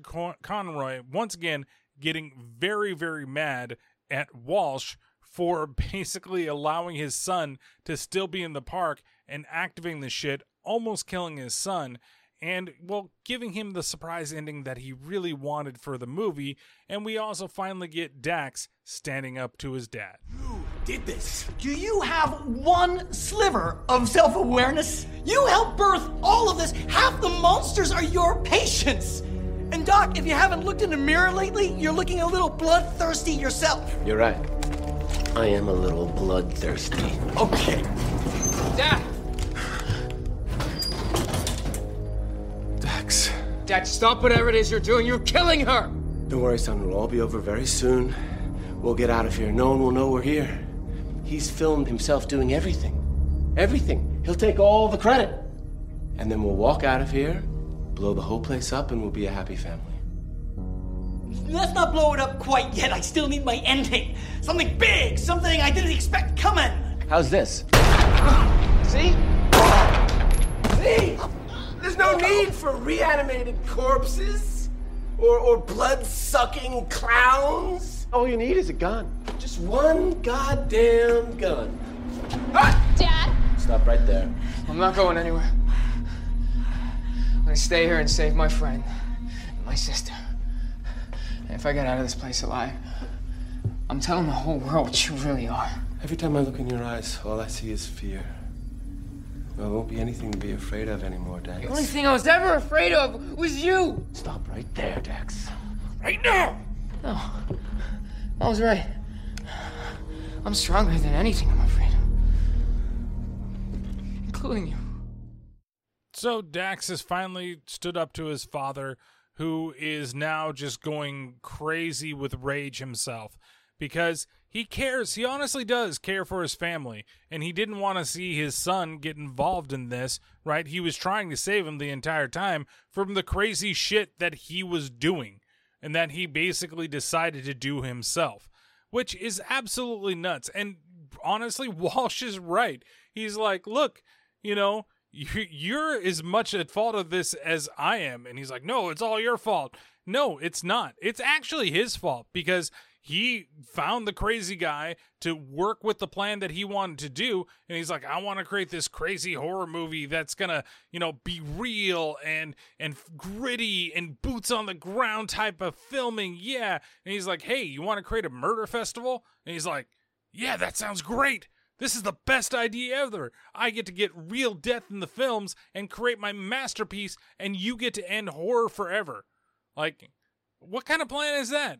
Like, I don't get it. Get it? Walsh is probably some type of fucked up in the head thing, and maybe Walsh was at his insane asylum or was like his patient or something, and he was really trying to get help, and he just fed it. And he's as bad, Dr. Conroy is as bad as the person that killed his wife. Like, that one guy killed one person, and now you want to kill thousands of people to, end horror? Like, it makes no sense. The plan is just, it's not going to stop horror movies. There's always going to be somebody. You're going to, put a ban on it? Oh, it's because, if they just hadn't been there for this festival where this giant fucking explosion happened, I mean, he's going to take the footage. And Walsh, I don't know why he doesn't get this. He's like, I still haven't finished my masterpiece. Where's the surprise ending where he gets fucking shot and gets killed that way? But he was always intended to die, right? He was always going to kill him, take all the stuff, and then you'd be like, yeah, this is my movie, which would have ended horror. I guess maybe would have ended horror, but I doubt that it would have even done that. So then what you would have needed? Bloodfest 2? Even festier? Like, what would have happened with this thing? Like, how would you have really ended the genre of movie by killing a ton of people where eventually it's probably going to get back to you? So he is now killed, like the Walsh, not the professor, but the director. And he's basically got a gun to his son's head. And then he realizes the only way that he can save his son from the whole thing is by killing everybody. And so he grabs the detonator, he turns it on, he's about to press the button, and that's when Julie, the sister, throws the knife, stabbing the father in the heart and knocking him out the glass window of the tower, and we get an awesome shot of him falling out of the tower. It's pretty goddamn cool. I really like that shot, and I think it was done rather well. So now the dad is dead, and there's brother and sister looking at each other, but who's coming? Why, it's Sam. Somehow, somebody, somewhere, hit the goddamn elevator button to bring the elevator downstairs, or she was so roided out that she opened the goddamn elevator, climbed all the way to the top of the tower, then broke through the bottom of the elevator, then opened the elevator doors and started attacking them. So she starts attacking Sam because she's got to get hers and make sure that he's dead. And while they're tussling on the ground, Julie looks over at him and says, "Hey, the bracelet." And then he rips the bracelet off of her, and then she's no longer under the effect of the pulse. Now, everybody's happy, everybody's been killed, but there's still one last thing that they got to deal with, which is the sister. And that ends up being kind of anticlimactic because she ends up apologizing. We get them, but before that even happens, we get Sam and Dax, of course, showing their affection for each other. They kiss, and then, Julie basically escapes, and the movie ends. Sis, you killed a number of people tonight. Yeah. Whew. I mean, murder. Horrible. Lesson learned. I think maybe they're gonna want to send you somewhere. Uh-huh. Maybe get me some good psychiatric help. Jesus Christ, sis! Happy Halloween, big brother.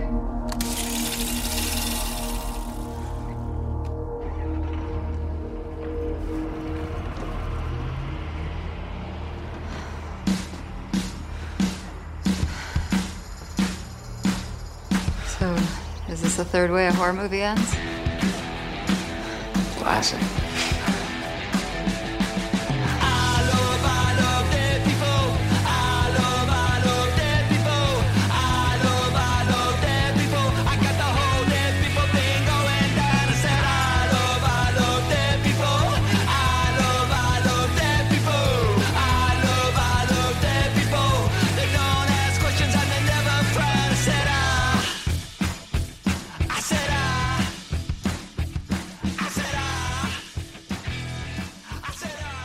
And so that was Bloodfest. Now, there's two stingers. After that music plays, there's actually another end theme song to the movie, too.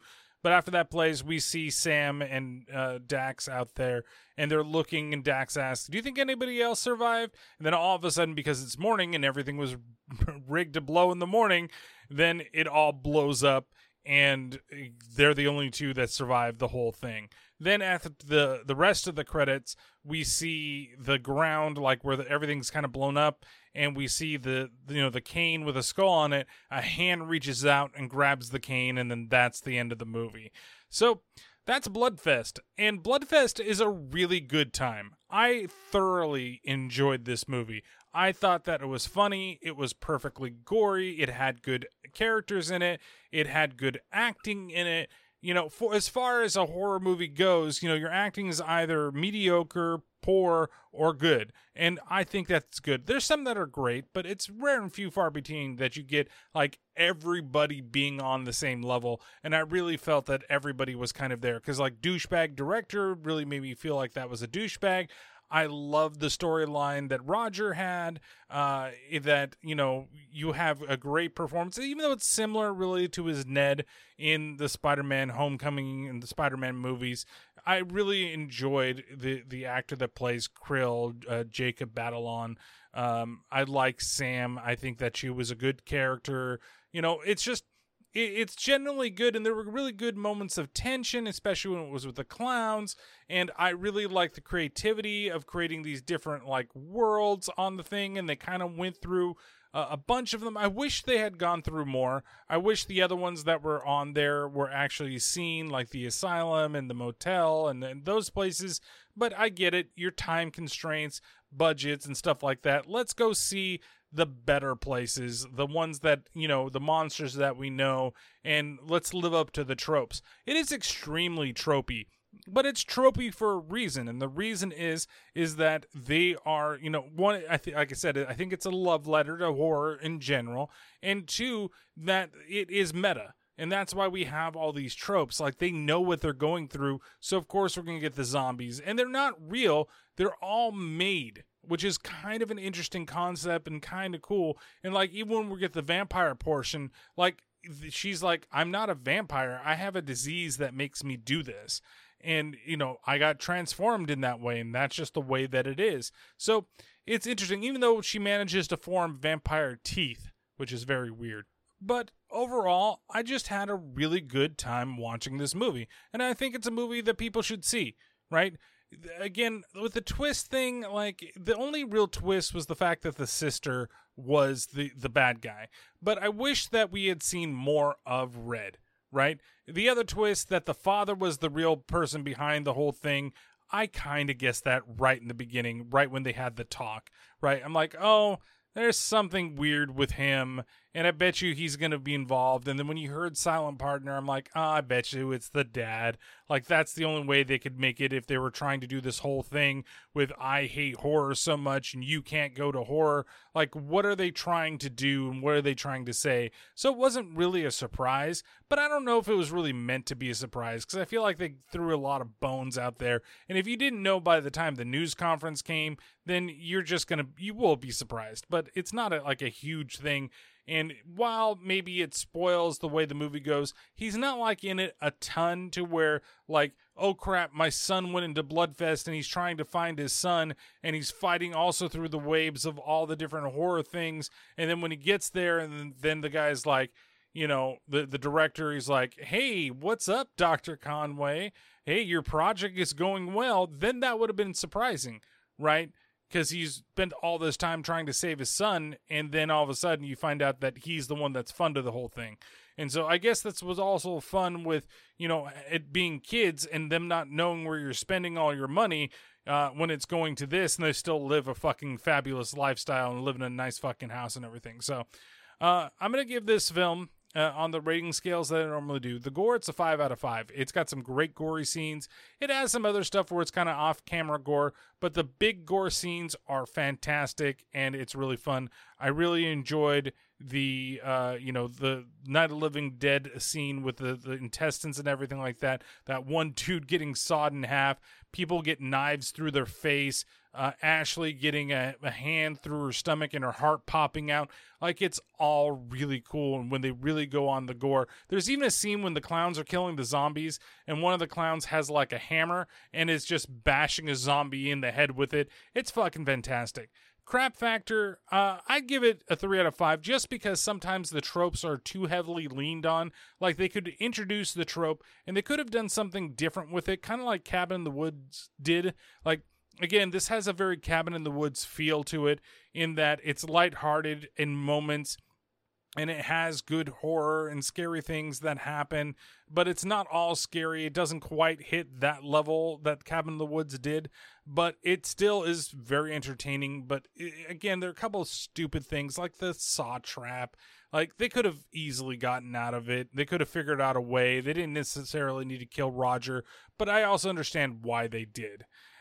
Then for the fun factor, it's a 5 out of 5. I think it's really funny. I think that a lot of the jokes hit. I think when it's cringy, it perfectly hits right.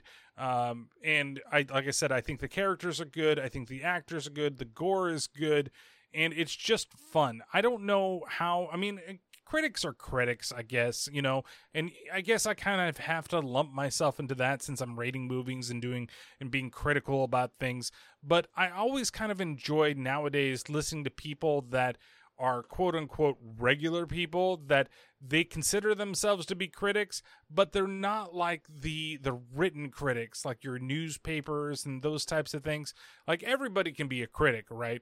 But there's some people that make a living on doing it. And, you know, there are some that approach things just as their normal selves, and there's other people that are in a totally different realm and just like they look at things for high art, right? And this premiered at South by Southwest in 2018, and it was received rather well there. I mean, the audience seemed to really like it, so it's one of those things where I just feel like, you know, it's one of those movies. I think that it's not going to be critic friendly, but it's probably pretty audience friendly as it is. So overall, I'm going to give it 4 out of 5 vape pens.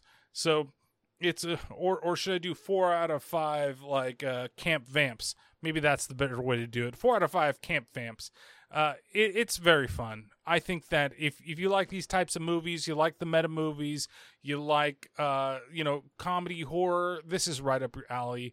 And I think that, you know, even though for me it has the Rooster Teeth name attached to it, they're just really producing it. And I'm not saying that Rooster Teeth is bad, because they are really good at what they do, and I wish they would do more. And the ending kind of leaves it open. Maybe they do a sequel, maybe they don't, maybe they just leave it there and kind of leave things out in the open.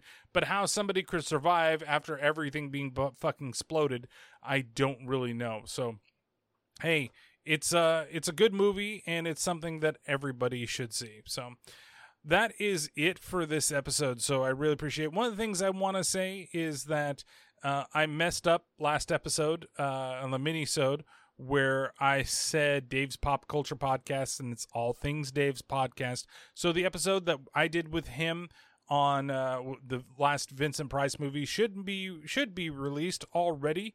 I think it was released on Friday. So if you want to listen to it early, not on this feed, it is available on Dave's feed on All Things Dave, where we talk about The House of Usher. It was a lot of fun to talk about that movie, and it's a movie that I think a lot of people would enjoy as well. It's available on Amazon Prime right now at the time of this recording.